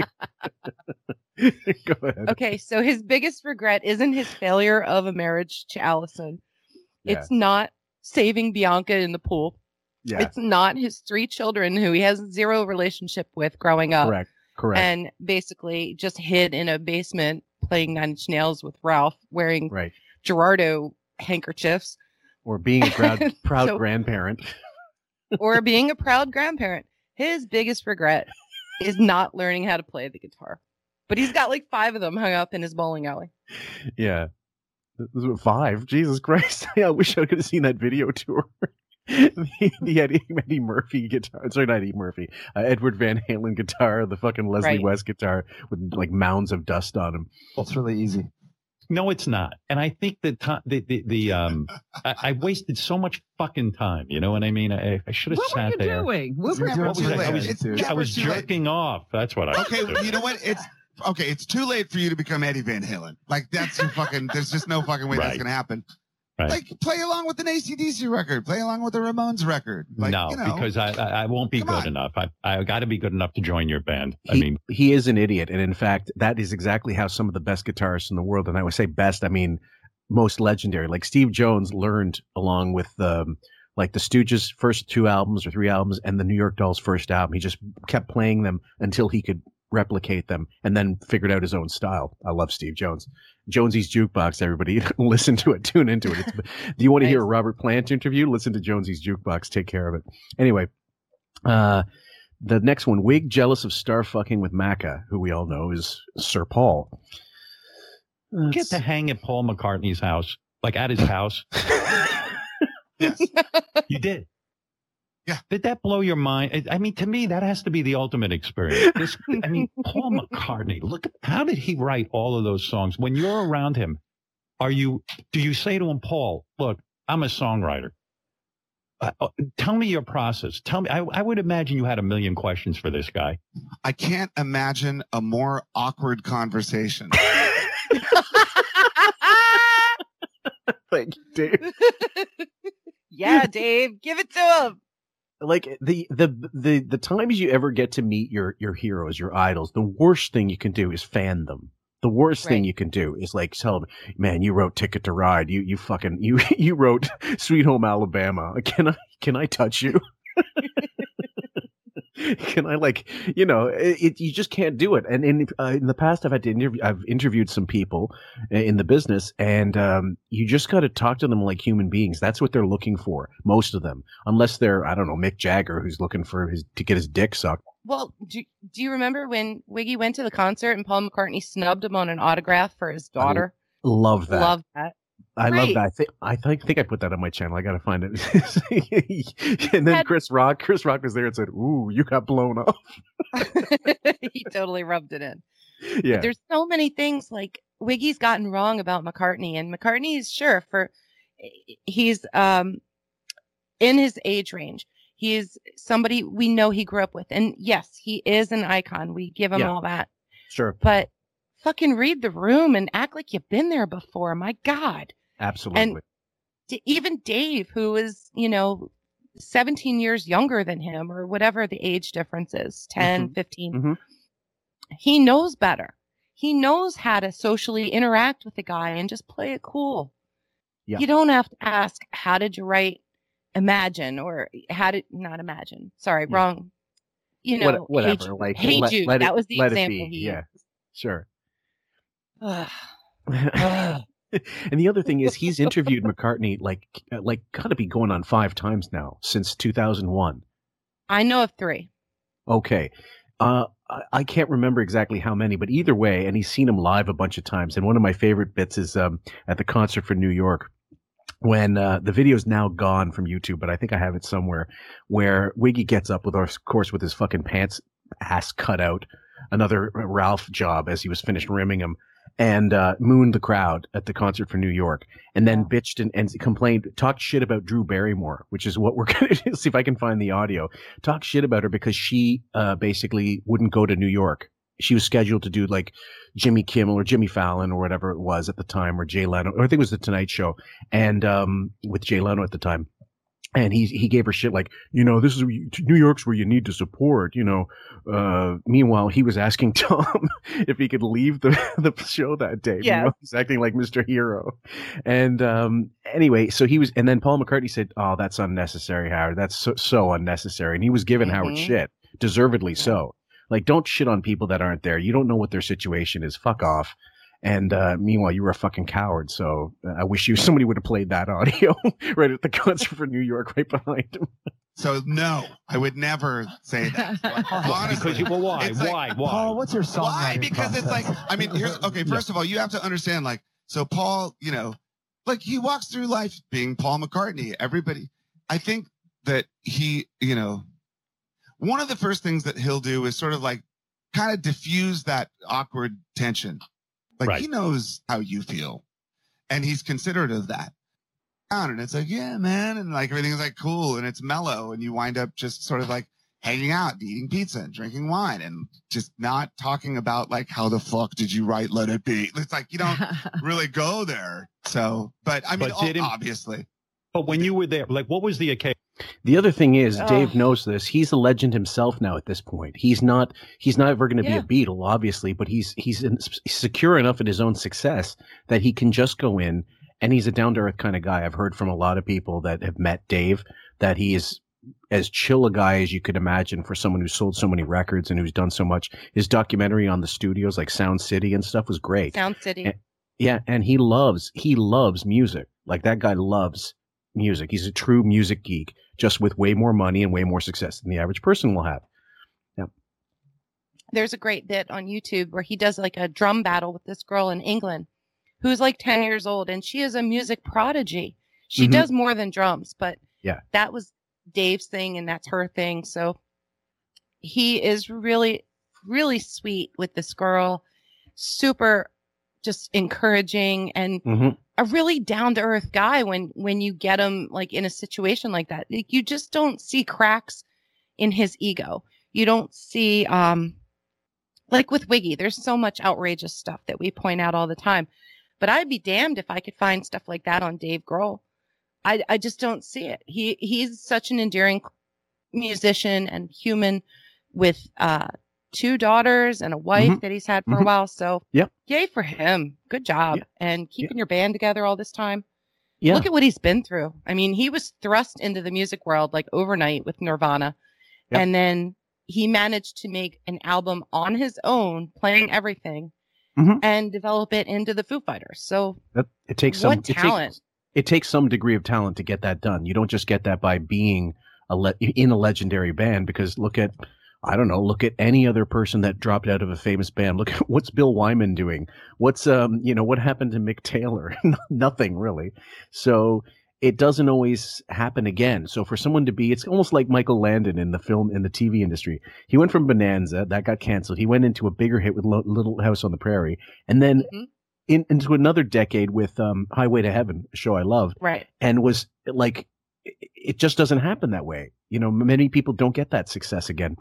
The next clip is called "Did You Ever Hang with Jagger?" Was that like remember, Dave, when you were on Saturday Night Live, Jagger was the host. Did you get to hang with him at all? Yeah. Was he a good guy? Awesome. Yeah. It was cool. It's fucking Like, Mick what do you Jagger, mean? dude. Yeah, it was cool. I know. He was funny. He was really funny. And the funny thing was, like, okay, so he was going to host. It was the season finale. Now, before we get into this, I think it's just recently that we started getting the Jagger bitchiness. Like, well, he was too good to do our show. Didn't we? Yeah, it's been kind of bubbling up in the show. Different bits about Mick Jagger. Yep. And we've played it on previous breakdowns, but you're going to hear more in the future. I always clip any bits about Mick, only because I know he's wooing him to come on the show. And Mick is pretty much a big holdout on the show. And I've said this before, that I think he knows it might diminish his brand. Oh, yeah. And the morning hours don't work. But if they're pre-recording, like I think they did with Tom Morello, then it's very possible that that's not even an issue anymore, because they know they can get more guests if they pre-record in the evening, play it the next day, and just tell them, don't mention time frames or anything in the news or anything like that that's dateable. Yeah. And yeah, Mick is his white whale. He is his Moby Dick right now. He is doing cartwheels. He must have 1,000 fake Twitter accounts on his own, just trying to get Mick onto the show. So I'm really hoping that Mick say no. Just say no. Don't give him that. I'm the opposite, because I want to hear that train wreck. I want to hear that awful interview. Like a glutton for punishment. And because Jagger's not a particularly good interview, first of all. And second of all, he doesn't need to do Wig's show. He wants money. He wants to be paid. Keith Richards is the same. There's no need for him to do any fucking press ever, because their new records don't sell and their tours always sell out, like in advance. Right. You announce a Stones gig and you price it at $500 a ticket, it will fucking sell out, even in COVID. Like, that's how powerful they are as a concert draw. Their latest albums probably won't even go gold, but who gives a shit? They want to hear Jumpin' Jack Flash. They want to hear Honky Tonk Women. Yep. Even the most softball interview that Wiggy could do with him might not be enough to bring him around, because no way. Honestly, he's how old is Mick? I don't even know. 78? Yeah, well, definitely over 75. He's a little older than Wiggy, but he has so many great stories. And yeah, Wiggy would butcher that interview. Yeah, he'd ask embarrassing questions about him and Keith. But David Bowie. In the same sense, yeah, David Bowie. There's so much great stuff to dig into there that he'll just miss, and it'll just feel pain in my gut when I hear him not ask those questions that we all want to know about different women that he's been with, and all his children, and being a grandpa, and all these crazy things. Mick, he might even be a great grandpa. Right. What was it like filming Free Jack? Let's see. He was going to host the show, but Stones weren't doing anything, and so I actually got the call from Lauren, and he's like, Mick Jagger is going to host the show, but at the Stones, we were wondering if you could be the backing band. I was like, oh, fucking absolutely. Yeah. And so I'm like, when is it? He's like, May 18th. And a little bit of trivia, guys. If anybody wants to hear something also really excellent, Dave Grohl was the drummer for the Backbeat band for the movie, and Greg Dully, I think, Thurston Moore were in it. It was like a super group back in the day where they did all early Beatles Cavern Club music, and the music in the film is fantastic, and you can totally hear they nail it. There's an MTV Awards show where they perform. It's live. It's fan-fucking-tastic. They do Money. I think they do Long Tall Sally, like a medley of old early Beatles covers and stuff that they used to play, and it's fantastic. Just check that out if you get a chance. Next one, Dropping Articles, Volume 1. It's only a 5-second clip. What, did you watch Super Bowl at all? Is that your thing? Do you watch football? Kill me now. We've said this before. It's like when he says, I like lamp. I like speaker. Oh. It's fucking the Super Bowl, asshole. Yeah. Get it right. My God, right. It's so embarrassing. Exactly. I'm going to start pulling one of these every breakdown of Dropping Articles, and that's Please do. I just got to keep track of them. Dave is next doing this. Dave running the show. Before, I'm not running your show for you, but I do want it. I want to get to the song that we picked especially for you at some point. Yes. Before we run out of time, I want to make sure. Let's do it now. No, I don't want to run. I want to do all 3 songs. Now, do you want to say something about this song? I do. You know that he doesn't actually want to hear any fucking songs. He does, because they're not, first of all, if they're not covers, he doesn't care. And he just wants to pick his brain about celeb fucking and see if he can get some of that Mick Jagger action. Yeah, go ahead. Well, he does get about 3 minutes of, which is what, $9,000 in his wallet. We don't he doesn't know how have much to do anymore. anything. Yeah. Well, true. that was back in the day, maybe with the old contracts. Yeah. And also he's getting his dick sucked because they're doing Mississippi Queen by Leslie West. So it was a nice tribute they did. They did a very good version of it. Even though I'm not a fan of Leslie, I'm not a fan of the song, I enjoyed what they did. And it's so great when you're listening live to not have to listen to Wiggy and just get to listen to the Foo Fighters. What a treat. It's like and Kayla, I know Kayla was loving this day because she's a huge Dave fan, and I totally appreciate that. Okay. I am too. Yeah. But yeah, shout out to Kayla. And here we go with what they said after. Dick measuring via riffs. Guys, doesn't that make you feel like you got the biggest dick in the world when you're playing that riff? It's just a power riff, right? I mean, actually, do you know, I know what he's talking about, but to me, it's not necessarily a riff. It might even be a shriek. Like, and if you guys want to hear what I'm talking about, look out on YouTube and find Slade Alive, and they do a cover of the Love and Spoonfuls' Darling Be Home Soon. It's one of the best covers I've ever heard in my life. And when you hear this song and you hear Noddy Holder fucking go off, you see every fucking Oasis album ever released because they totally ripped off their sound and the Beatles. And when you hear him go from the quiet part to the fucking loud part, you just think he just every single woman in the fucking concert hall wanted to fuck him right then and there. That's the kind of sound his voice gave. And yeah, just check it out. Slade Live, Darling Be Home Soon. And anyway, that's my take on it. I love it's just a great version, and it's a great song. The original's good too. Is All My Life About Cunnilingus? Is this a new Foo Fighters song?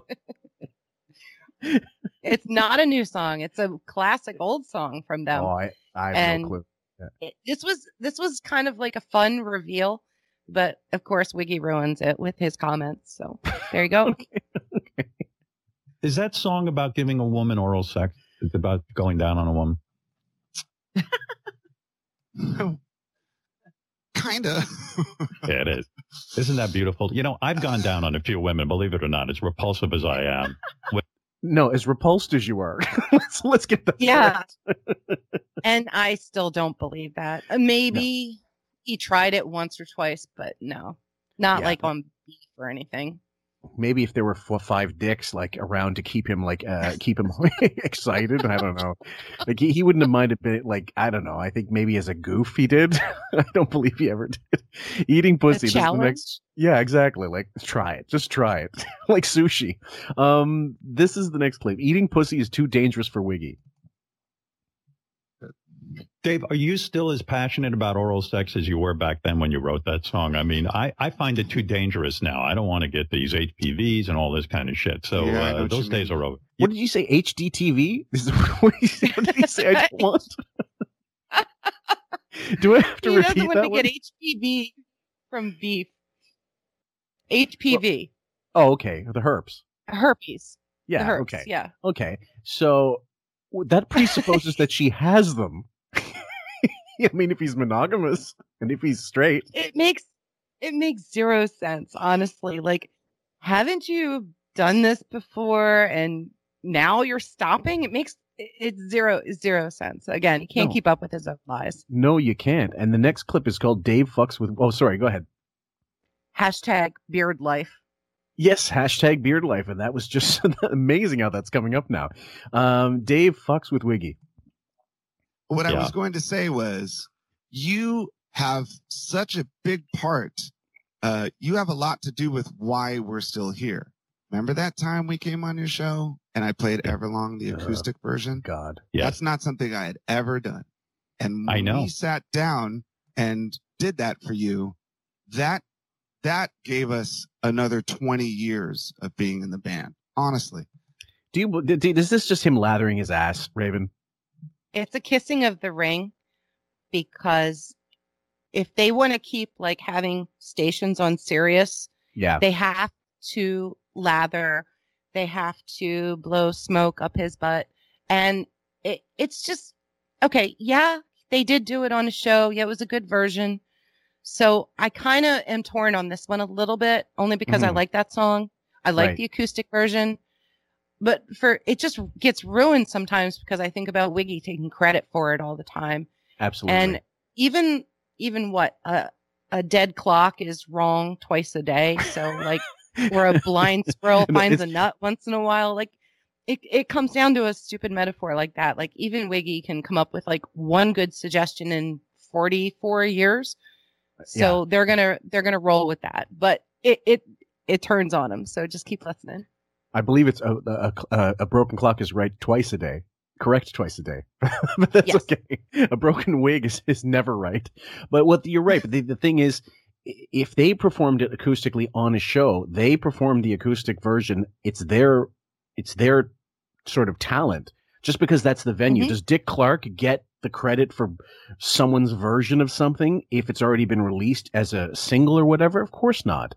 Like a live version of something. The only live version of any song I've ever liked on the Stern Show was there's two. There's the Fame version of the live version of Fame by David Bowie when he had that touring band around the early 2000s when he came in for the birthday show. It was a fantastic band. And then the Lenny Kravitz doing Let Love Rule. That's a fantastic fucking live version that he's done a couple times, because the original version is kind of tame comparatively. But the live version, he breaks out the fucking the guitar and he makes it way louder and really great. So let's continue. Stop it. I swear, am I wrong? Tell her.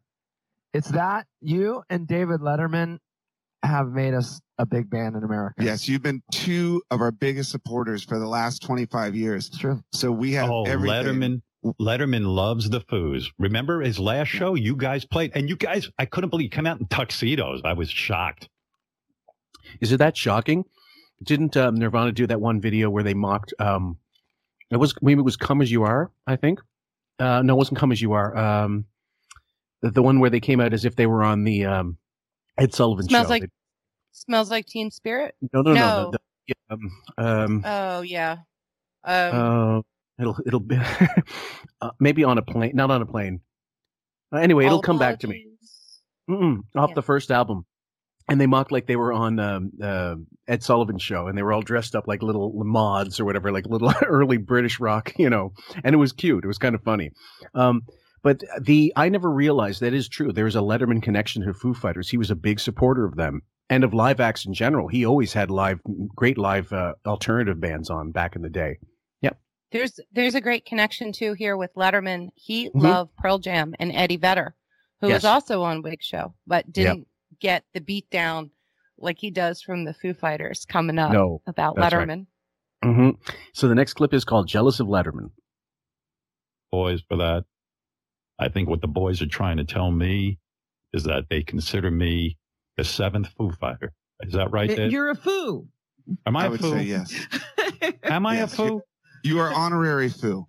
I mean, could you imagine if it was like all of us and then you and Letterman in the background, like Dave, how dare you mention Letterman in the same breath as Wig? You know that you're actually insulting him by putting Letterman in with him. Like do you think he knows he's trying to fuck with him? That's hence the. Yeah, of course. That's why I love Dave. Dave's awesome. He's kicking him in the balls. and playing percussion and playing lead guitar. No, did I say background? No, I meant like right next to me, soloing, ripping solos to an arena full of adoring fans. Now, this next clip is called Boat Question, and you guys I think you can suss out the meaning without explaining it, and it's a little long, but we'll go through it. And I guess it's like Sophie's Choice, more or less. But here we go with it. Letterman is a huge supporter of yours. I'm a supporter of yours.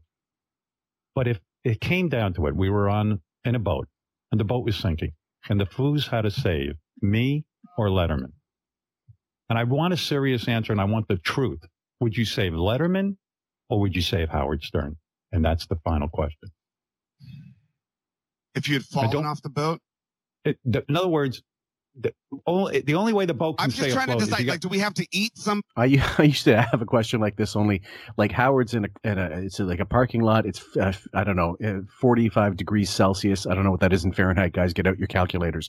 And there's a puppy in another car, and they're both locked in, and they're going to die. It's beating, like the sun is beating down on them. You got to save one. I think almost everybody I asked picked the puppy. Yes. This is a classic question that Wiggy asks all these people, whether it's his staff or Robin.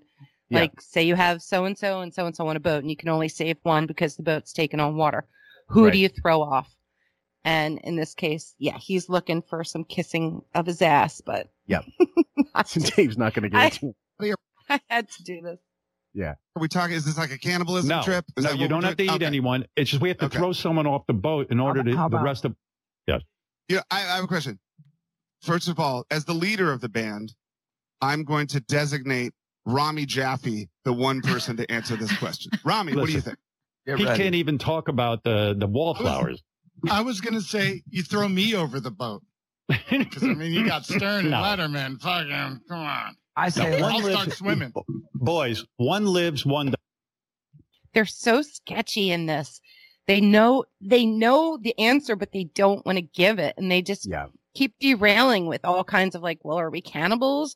I'm not going to answer. I'm going to give it to Rami. I'm going to let him decide. Like, they don't want to piss off Letterman. They don't want to piss off Wiggy. So they're being diplomatic in this, but it just goes downhill. Keep listening.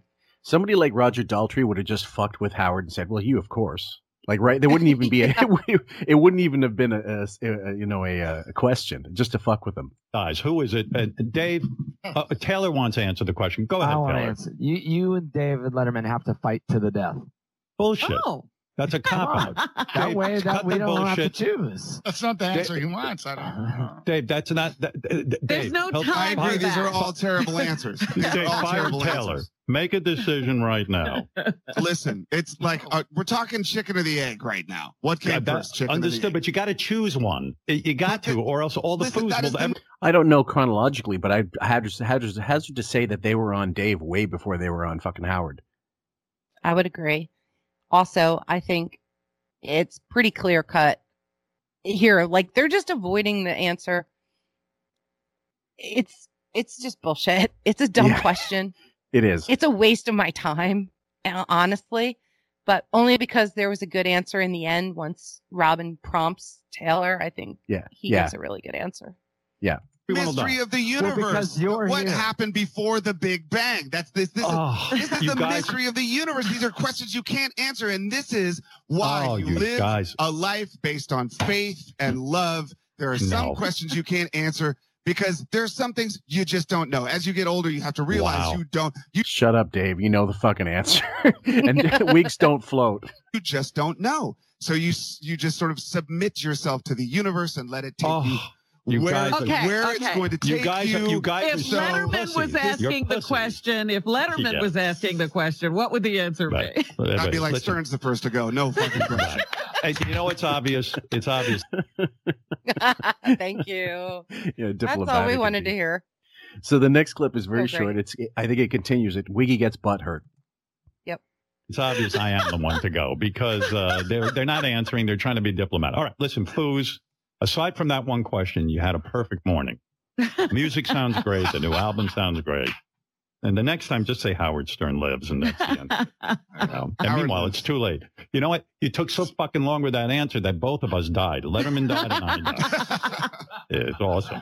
All right. We all know why we're here. We're here to celebrate this great band, the Foo Fighters. But you know he's going to be like crying about it for days and days because they didn't immediately say Letterman gets thrown out, right? Yeah, even on his own show, they won't like kowtow to him. So yeah, yay, Foo Fighters, good job. So that's the end of that, and we hope it was enough Foo for you, Kayla, and anybody else who's a fan of them. The last clip for the 10th is called "Robin Critiques JD's Weight," which is that's a chutzpah with a capital C, and yeah, go ahead. It's just a throwaway clip, but it does kind of play into the whole Robin having weight issues. So I thought maybe this would help in our documentation of, I could care less about JD, but I do have some concern for Robin and her mental state and how it plays with Wiggy talking about 1,000-pound sisters or 600-pound life or Hein or Kaplan or JD being overweight and even Bowie now too. Bowie, yeah. Okay, well I'm gonna ask you more about that when we finish playing the clip. Does a 40-year-old man not know how tall he is? I mean, I said, JD, how tall are you? I think I'm, I don't know how tall I am. Not sure. How are you? Guy goes, how does a 40-year-old not know how tall he is? Who does this guy think he is, Benji? Either way, 5'8" or 5'9", 215 pounds is unacceptable. Get out and fucking walk around, you lard ass. Such a compassionate audience. Okay, so I guess I'm presuming that's an email he read, a supposed email. Yeah, okay. Which, maybe not. I don't know who fucking sends them anything. And now we know from years and months now, that Twitter does not allow just anybody to tweet on the Stern Show tweets. So we're going to continue. There's only 18 seconds left. Howard, I'm 6'4". I'm pretty fit. I'm 188 pounds. JD is obese and a load. Get off the couch, fat ass, and work out. Finally, JD assumes marriage is forever. That's not the case when you're fat and slow. Your wife is hot. You better get exercising, douchebag. Hot. That's what it's there. If you've seen the tank, she looks like Ronda Rousey with a shittier tattoo, like she fell into an a vat of ink and just missed some of it. Now the thing is, JD's always had the complexion and the physique of a fucking potato wedge. So I don't know what he's getting on him about it now, but this is, what was your take on Robin these days because of the amount of, fat that she's having to cart around and, having to deal with Wiggy's take on it all? Based on that clip, she was totally dead silent. She didn't say one word, not one giggle, not one cackle. Nothing. So for me, because it was the end of the show after the Foo Fighters and all that, she is either checked out, went to the bathroom, or just biting her lip and passively aggressively attacking Wig by not commenting and not giving him the laughter that he wants. Because all along she's done that, and we miss Benji in that fat quadro of staffers. I don't know what you call it. Yeah. It's just I wonder what she really thinks, because does she not go home, but does she get off air and start eating out of anger? Is it because of her meds that she can't do anything? Is it because she's too fragile? She can't exercise? I really wonder, like, what is her real issue with the weight? Is it just something that comforts her, that gets her to sleep? There's so many options there, and we'll never know. No. But, I guess as a woman, I have a little bit of anger towards Wiggy because he's always criticized people and their weight. And then to have his co-host have such a problem with it, obviously it's visual that she has a problem, but never really voices that to him. And it just seems so hypocritical for her to, like, I hate when she rags on other people for their weight. It's the because worst. she's in no position for that. Zero. So that's why I clipped this. I'm just documenting the downfall of the show, and sometimes she laughs, sometimes she doesn't. But even earlier, we heard in this episode, she shot back about, oh, is it that awful channel that you watch with the 1,000-pound sisters and all the weight problems that they have? So, yeah, let's just see what we get in the future. It's hard to tell. Well, he's her meal ticket, so she knows enough she can only go so far before she pisses him off. On the other hand, she knows about his proclivities and could easily have a book somewhere like, if something happens to me, this book comes out and you're going to be around and you're not going to enjoy it. No injunction's going to stop this fucking book from getting out. Even if she used a pseudonym and wrote about a guy she works for called Moward Byrne or something like that. Like, who the fuck's not going to know exactly what she's talking about? So there's that, and there's also in the book, like in the Quivers of Life book, she documents, although we think a lot of it is bullshit, embellishment. When she talks about food, she really has no reason to lie so much about how much she enjoyed it, because it's just food. No one's getting offended. There's no names need to be changed. It was comfort food. So her whole thing, her entire life, as far as we've known, is comfort eating, and it's always at a place when she's really at her worst. So like at the end of the 15 Foundation, which, guys, we are going to continue with that, by the way, she starts ballooning back up to pre-jogging, pre-green drink levels, and worse. It's like Atkins. When people started getting on the Atkins diet when that was hot, they didn't realize you go back on the carbs, you will fucking put that weight on unless you've changed your lifestyle or portion control or whatever and maintain that. You're going to put on all those carbs back again, and you'll be like Robin. But she definitely stress eats, and she has her entire life. So I understand it. I don't have a whole lot of sympathy because I've been guilty of it myself growing up. So I know it's something I can control. She has to be able to control that a little. And she absolutely, you're right, has no cause to be fucking on people about their weight when she's been yo-yo dieting her entire fucking life and has the gall to release a vegetarian cookbook that she didn't do any of the recipes. That she can't even cook out of. Yeah. Right. Now we are actually going into the 15th of February, and there was a makeup day because he took I forget what day it was. Was it a Monday he took off? No, it was Wednesday, March 11th of 2020. It was when they started broadcasting from home on Zoom with the pandemic last year. That's it. And he owed them a day, and so he was on a day when Raven, I think she was sure he was off. And then she goes, Mayday, Mayday, Photoshop, get it for the mockery thread. Like, he's actually in, and like, this was almost, battle stations. So, anyway, the first one is called Wig Cheated Serious. And it sounded like he was really, when I heard the clips, I was like, you little baby, they held you to your fucking contract. What a bunch of assholes. God forbid he have to do a full 112 shows. He tried to skate away with that one show, thinking that working from home and trying to set up, he had nothing to set up because they had to ship him everything. And they didn't ship it overnight. They didn't get it to him the next day. All he did was sit at home on phone calls or texts talking about how they were going to handle things because they couldn't be in studio. But he draws it out and makes it sound like they had so much going on that day. Right. Which is such bullshit. Yes. So, yeah. And those shows sounded like ass completely because he was using webcam mics and they had dropouts like crazy. You'd think they were using like an old 56K modem or whatever, and you heard the dial-up modems. And it was shit. It was really awful. And you can listen to, that would have been like almost exactly our anniversary, like the March breakdown shows that we did, some of them with Benjamin. And even right around that time of April, and they sounded like awful. So anyway, here we go with that. What happened was, we signed up for another 5 years to be with you guys for another 5 years. And in the middle of the negotiation, to bring the show back, to bring me back, I remember, there was some words, nothing hostile, but words going back and forth as negotiations will. I believe you. Go ahead. Okay, he's talking super slow. He's talking in stutters. He's repeating himself. These are all telltale signs of lies. Yep, absolutely. This is just total bullshit. Keep going. Keep going. Yep. Well, and then suddenly somebody said, you didn't deliver all the shows last year that you were supposed to deliver. Uh-oh.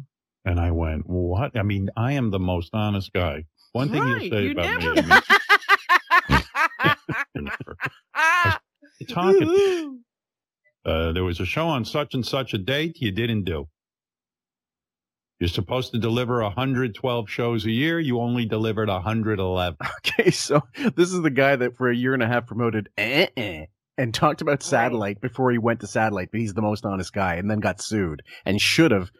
I don't know why they fucking dropped that lawsuit. They would have had him.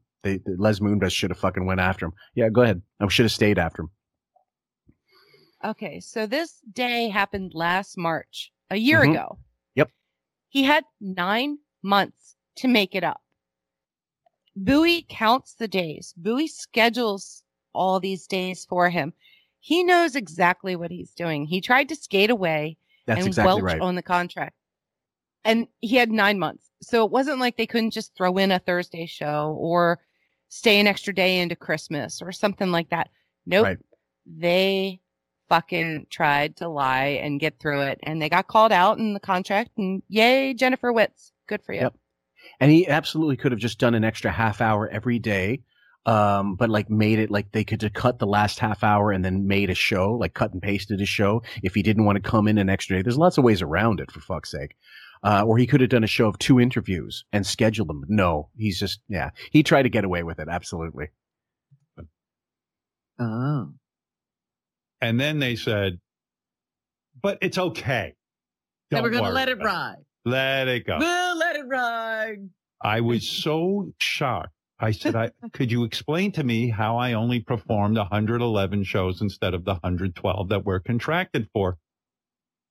And there was a lot of conversation back and forth. And then I got the answer from my agent who said, well, what seems. So your agent did the fucking talking. You didn't. Once again, so this is all being relayed to him. Again, he can't be the one-on-one, which is not uncommon in show business. The agent usually deals with this shit, especially if he's fucked up. And that is a fuck up that's on Don as well. Or whoever his agent, like his daughter or whoever's responsible for him now to handle King Baby. But if he's really responsible, he knows he's missed a fucking show and he knows he has to make it up. No one who's that OCD misses a show and doesn't know they did. Correct. There's just no way. It's just total laziness on his part. That's all it is. Right. If it was an act of God, like, okay, a snowstorm came in and the power was out, whatever. Okay. I mean, who doesn't understand that? Even when you've got almost no work ethic and you've got so few shows a year to do. But it's funny when he admits that you were supposed to deliver 112 shows. It's almost like going to Bulk Barn and measuring how much cheese you need by the ounce. Like going to the deli and asking how much meat, and they do the meat slicer. This is how many shows we want from you. On such a date, you called off the show. I said I did. So I went back. I looked through, I talked to people. Yo, so what happened? I talked to people. Can you find the show on that day? Unreal. Did he look through his notebook of ideas? What a fucking bullshitter. Exactly. Records. What happened was it was right in March, probably about March, somewhere between the 8th or the 11th, somewhere in that time frame where COVID was going on. Yes. It was right at the beginning where you'd heard about a pandemic and this and that, and then all of a sudden it hit you, went, oh, fuck, this thing's serious. So it was a Tuesday. It was a month, well, more than a month into the fucking thing, and then you decide it's a pandemic. I gotta go home. It's funny. So anyway, let's keep going. There's only a little bit more of this clip.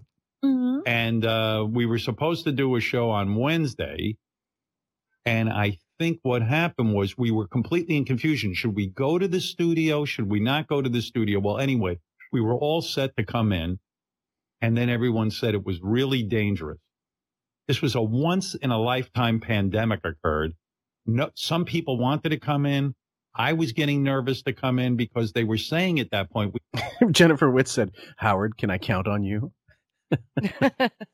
He totally championed to be shut down and sent home. I guarantee it. Oh yeah. This was a Wiggy mandate. We've got to get out of here. Yeah, because question. Panicky fucking ass. Oh yeah, and if anything to keep him from going to work. He really doesn't care about work anymore. He just doesn't want to admit it. And when he does do the odd, oh, you'll not be happy being at home. No, he'd be happy doing as little work as possible, and that's always been his way. So the less work as he gets older, it's just even less and less he wants to have to do. So when we say, also incidentally, scripted, now we really do think it is scripted. Like there are certain things he absolutely has written out in front of him, not just the plan or the layout of the day, but like the schedule for the day, but absolute bits definitely are 100% written out for him. I believe it 100%. I agree totally. Yeah. We knew nothing. Somebody breathes on you, you're going to fucking drop dead. It was Wednesday, March 11th. That was the date, 2020. And also known as 2011. Okay, so 2020. How do we call that? 311. That was a line that I already used on Eric the Midget. Your birthday's 311. Do your parents call that 311? Okay, number 2, wig whining. This day off that I had was just a complete fucking washout. There was no day off. They told us to stay home. We were told to stay home, that it was too dangerous. We have to come up with a new plan. And I was kind of like, oh, Jesus, I wish I had a microphone at home. Maybe I could do something. It was chaos. And, everyone was turning to me for answers like I know anything. I had to throw down my paintbrush and get back on the fucking saddle. Like I'm Chris Harrison and he's going to lecture on race. I'm like, I don't know what to do. I don't want to die from some fucking virus. So like a puss. Okay, so there's that clip. The next one is Wig is the most honest man, which, God, this is a theme. Yeah.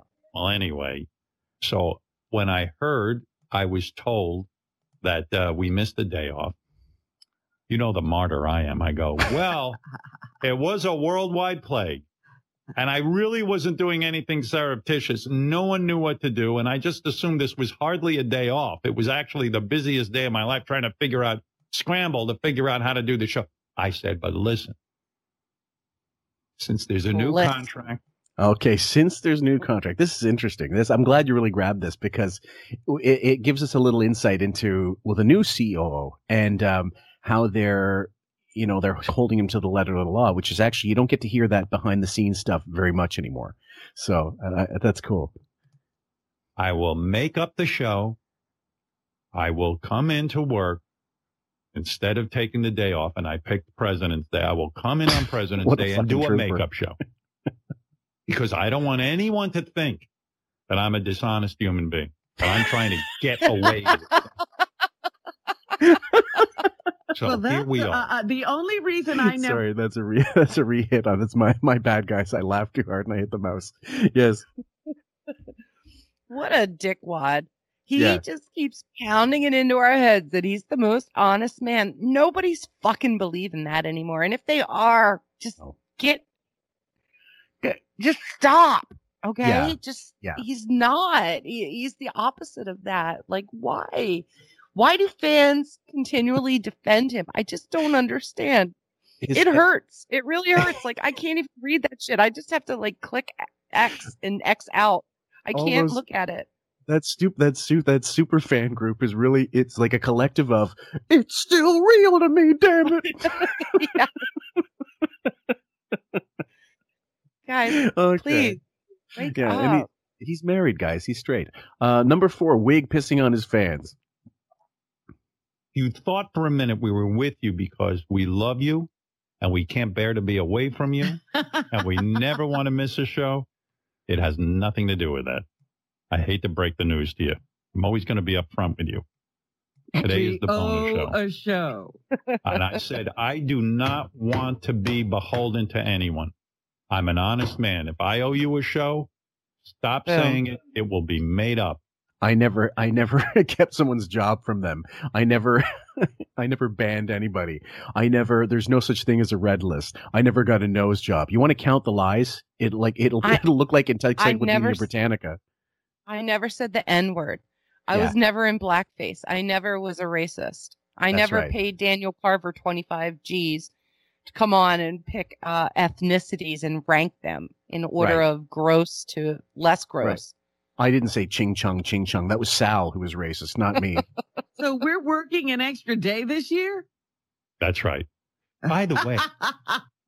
Work. When they call it work, I just fucking laugh. So the next one is called Wig losing negotiations and staff. That must have been like a moment in the negotiation they thought they were losing something to bring that up. Well, really? I could have said, which I didn't. One of our guys, Will, got COVID a few days later. My entire staff could have been wiped out. He had COVID. So, wow. I wasn't trying to get out of the show. I was up that morning. I was ready to come in. Yep. Did you hear Robin say that you must have been at a low point in your negotiations, that they brought this up and shoved it in your fucking face? That was great. Yeah, asshole. This was their ace in the hole that they were holding, like ready to just slam it on the table the minute he asked for too much money. It was like, look, you couldn't even do the right amount of shows last year. Yeah. You had 9 more months to make up the show and you knew it and you didn't do it. Right. So yeah, I don't know that we can count on you for next year to do the number of shows that we're asking. Or the other thing with this clip that is great is that Will had COVID right after they stopped. So I think there was talk amongst the staff, and that's again why Wiggy mandated that they go shut down and go home. Yeah. Because it was known that Will knew people that were sick. His wife got sick before him. That's correct. And then he got sick. So it must have been known on the staff that like Will's wife had COVID or got tested. But the thing about testing back then was you didn't get results right away. Like now you can get results in 15, 20 minutes. Back then, you had to wait a couple days, whether it was 2, 3, 5, 7 days. It took a while. Yeah. But I really, really think like his wife had symptoms. They were all in a panic mode back then. And it was just settling into our culture of the ramifications of getting sick with COVID. And as someone like, I went through it. I didn't want to believe I had it at first until I got tested. I was like, oh, fuck. Yeah. And it's just one of those things. You just got to suck it up and deal with it. But you don't know. Different people react differently. And that still is part of the fear that we have because everybody's coming from a different health background.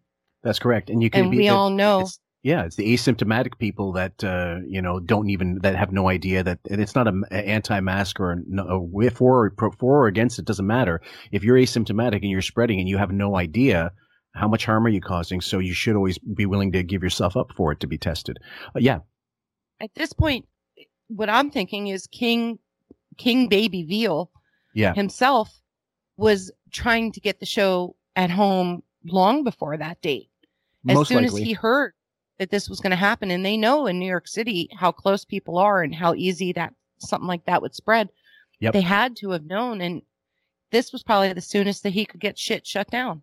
Yeah. So, it's funny that you talk about the time lapse between testing and get the results.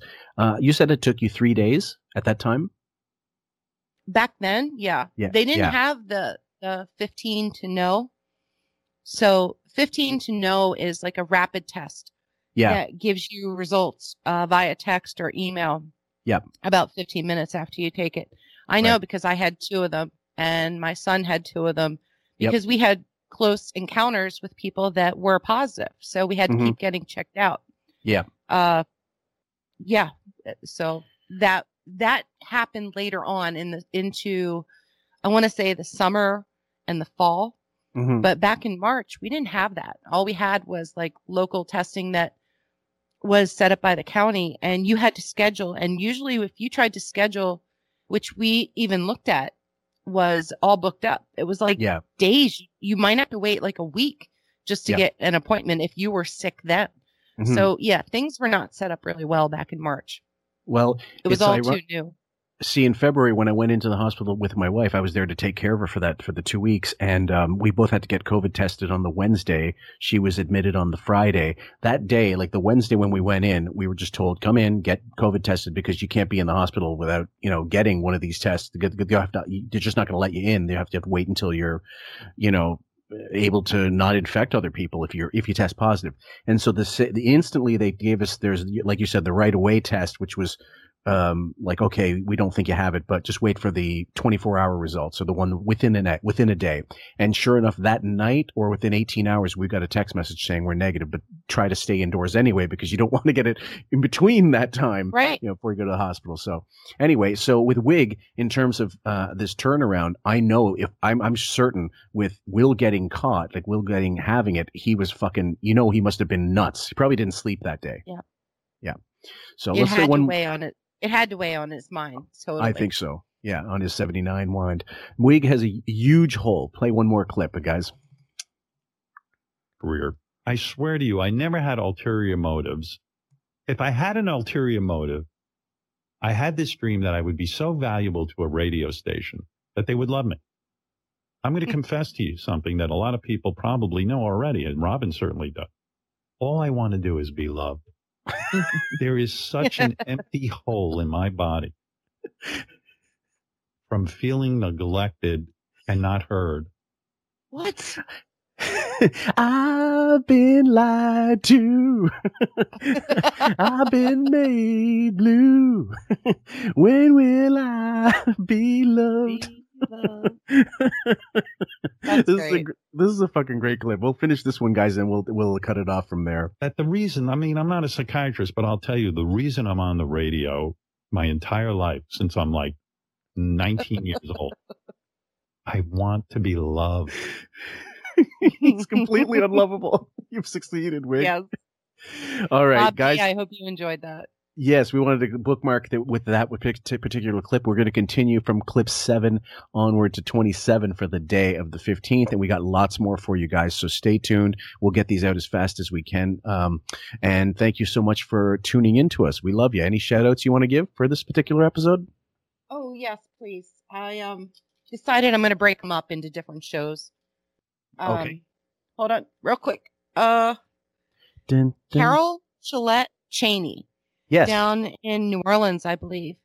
Thank you so much for your great messages, your private messages, and your public posts. You're a doll, and hang in there. Appreciate all you're doing. I wish I could do more for you. Mark Shabsovich, great job all around. Everything you're posting like every day. We appreciate that. Also, Gordon Chupko or Isaac Lightfoot, whichever one you want to go by. I want to thank you for being my partner in crime in the morning, along with a lot of other people, but sending me clips and messaging me things. He's an audio specialist. He has training in the audio world, so in broadcasting. And he has been sending me a lot of clips. I'm just not sure how they're going to play going forward in the future, but by the time we get up to Tom Morello, I should have that package put together. Good. Brendan Flaherty and Brandy.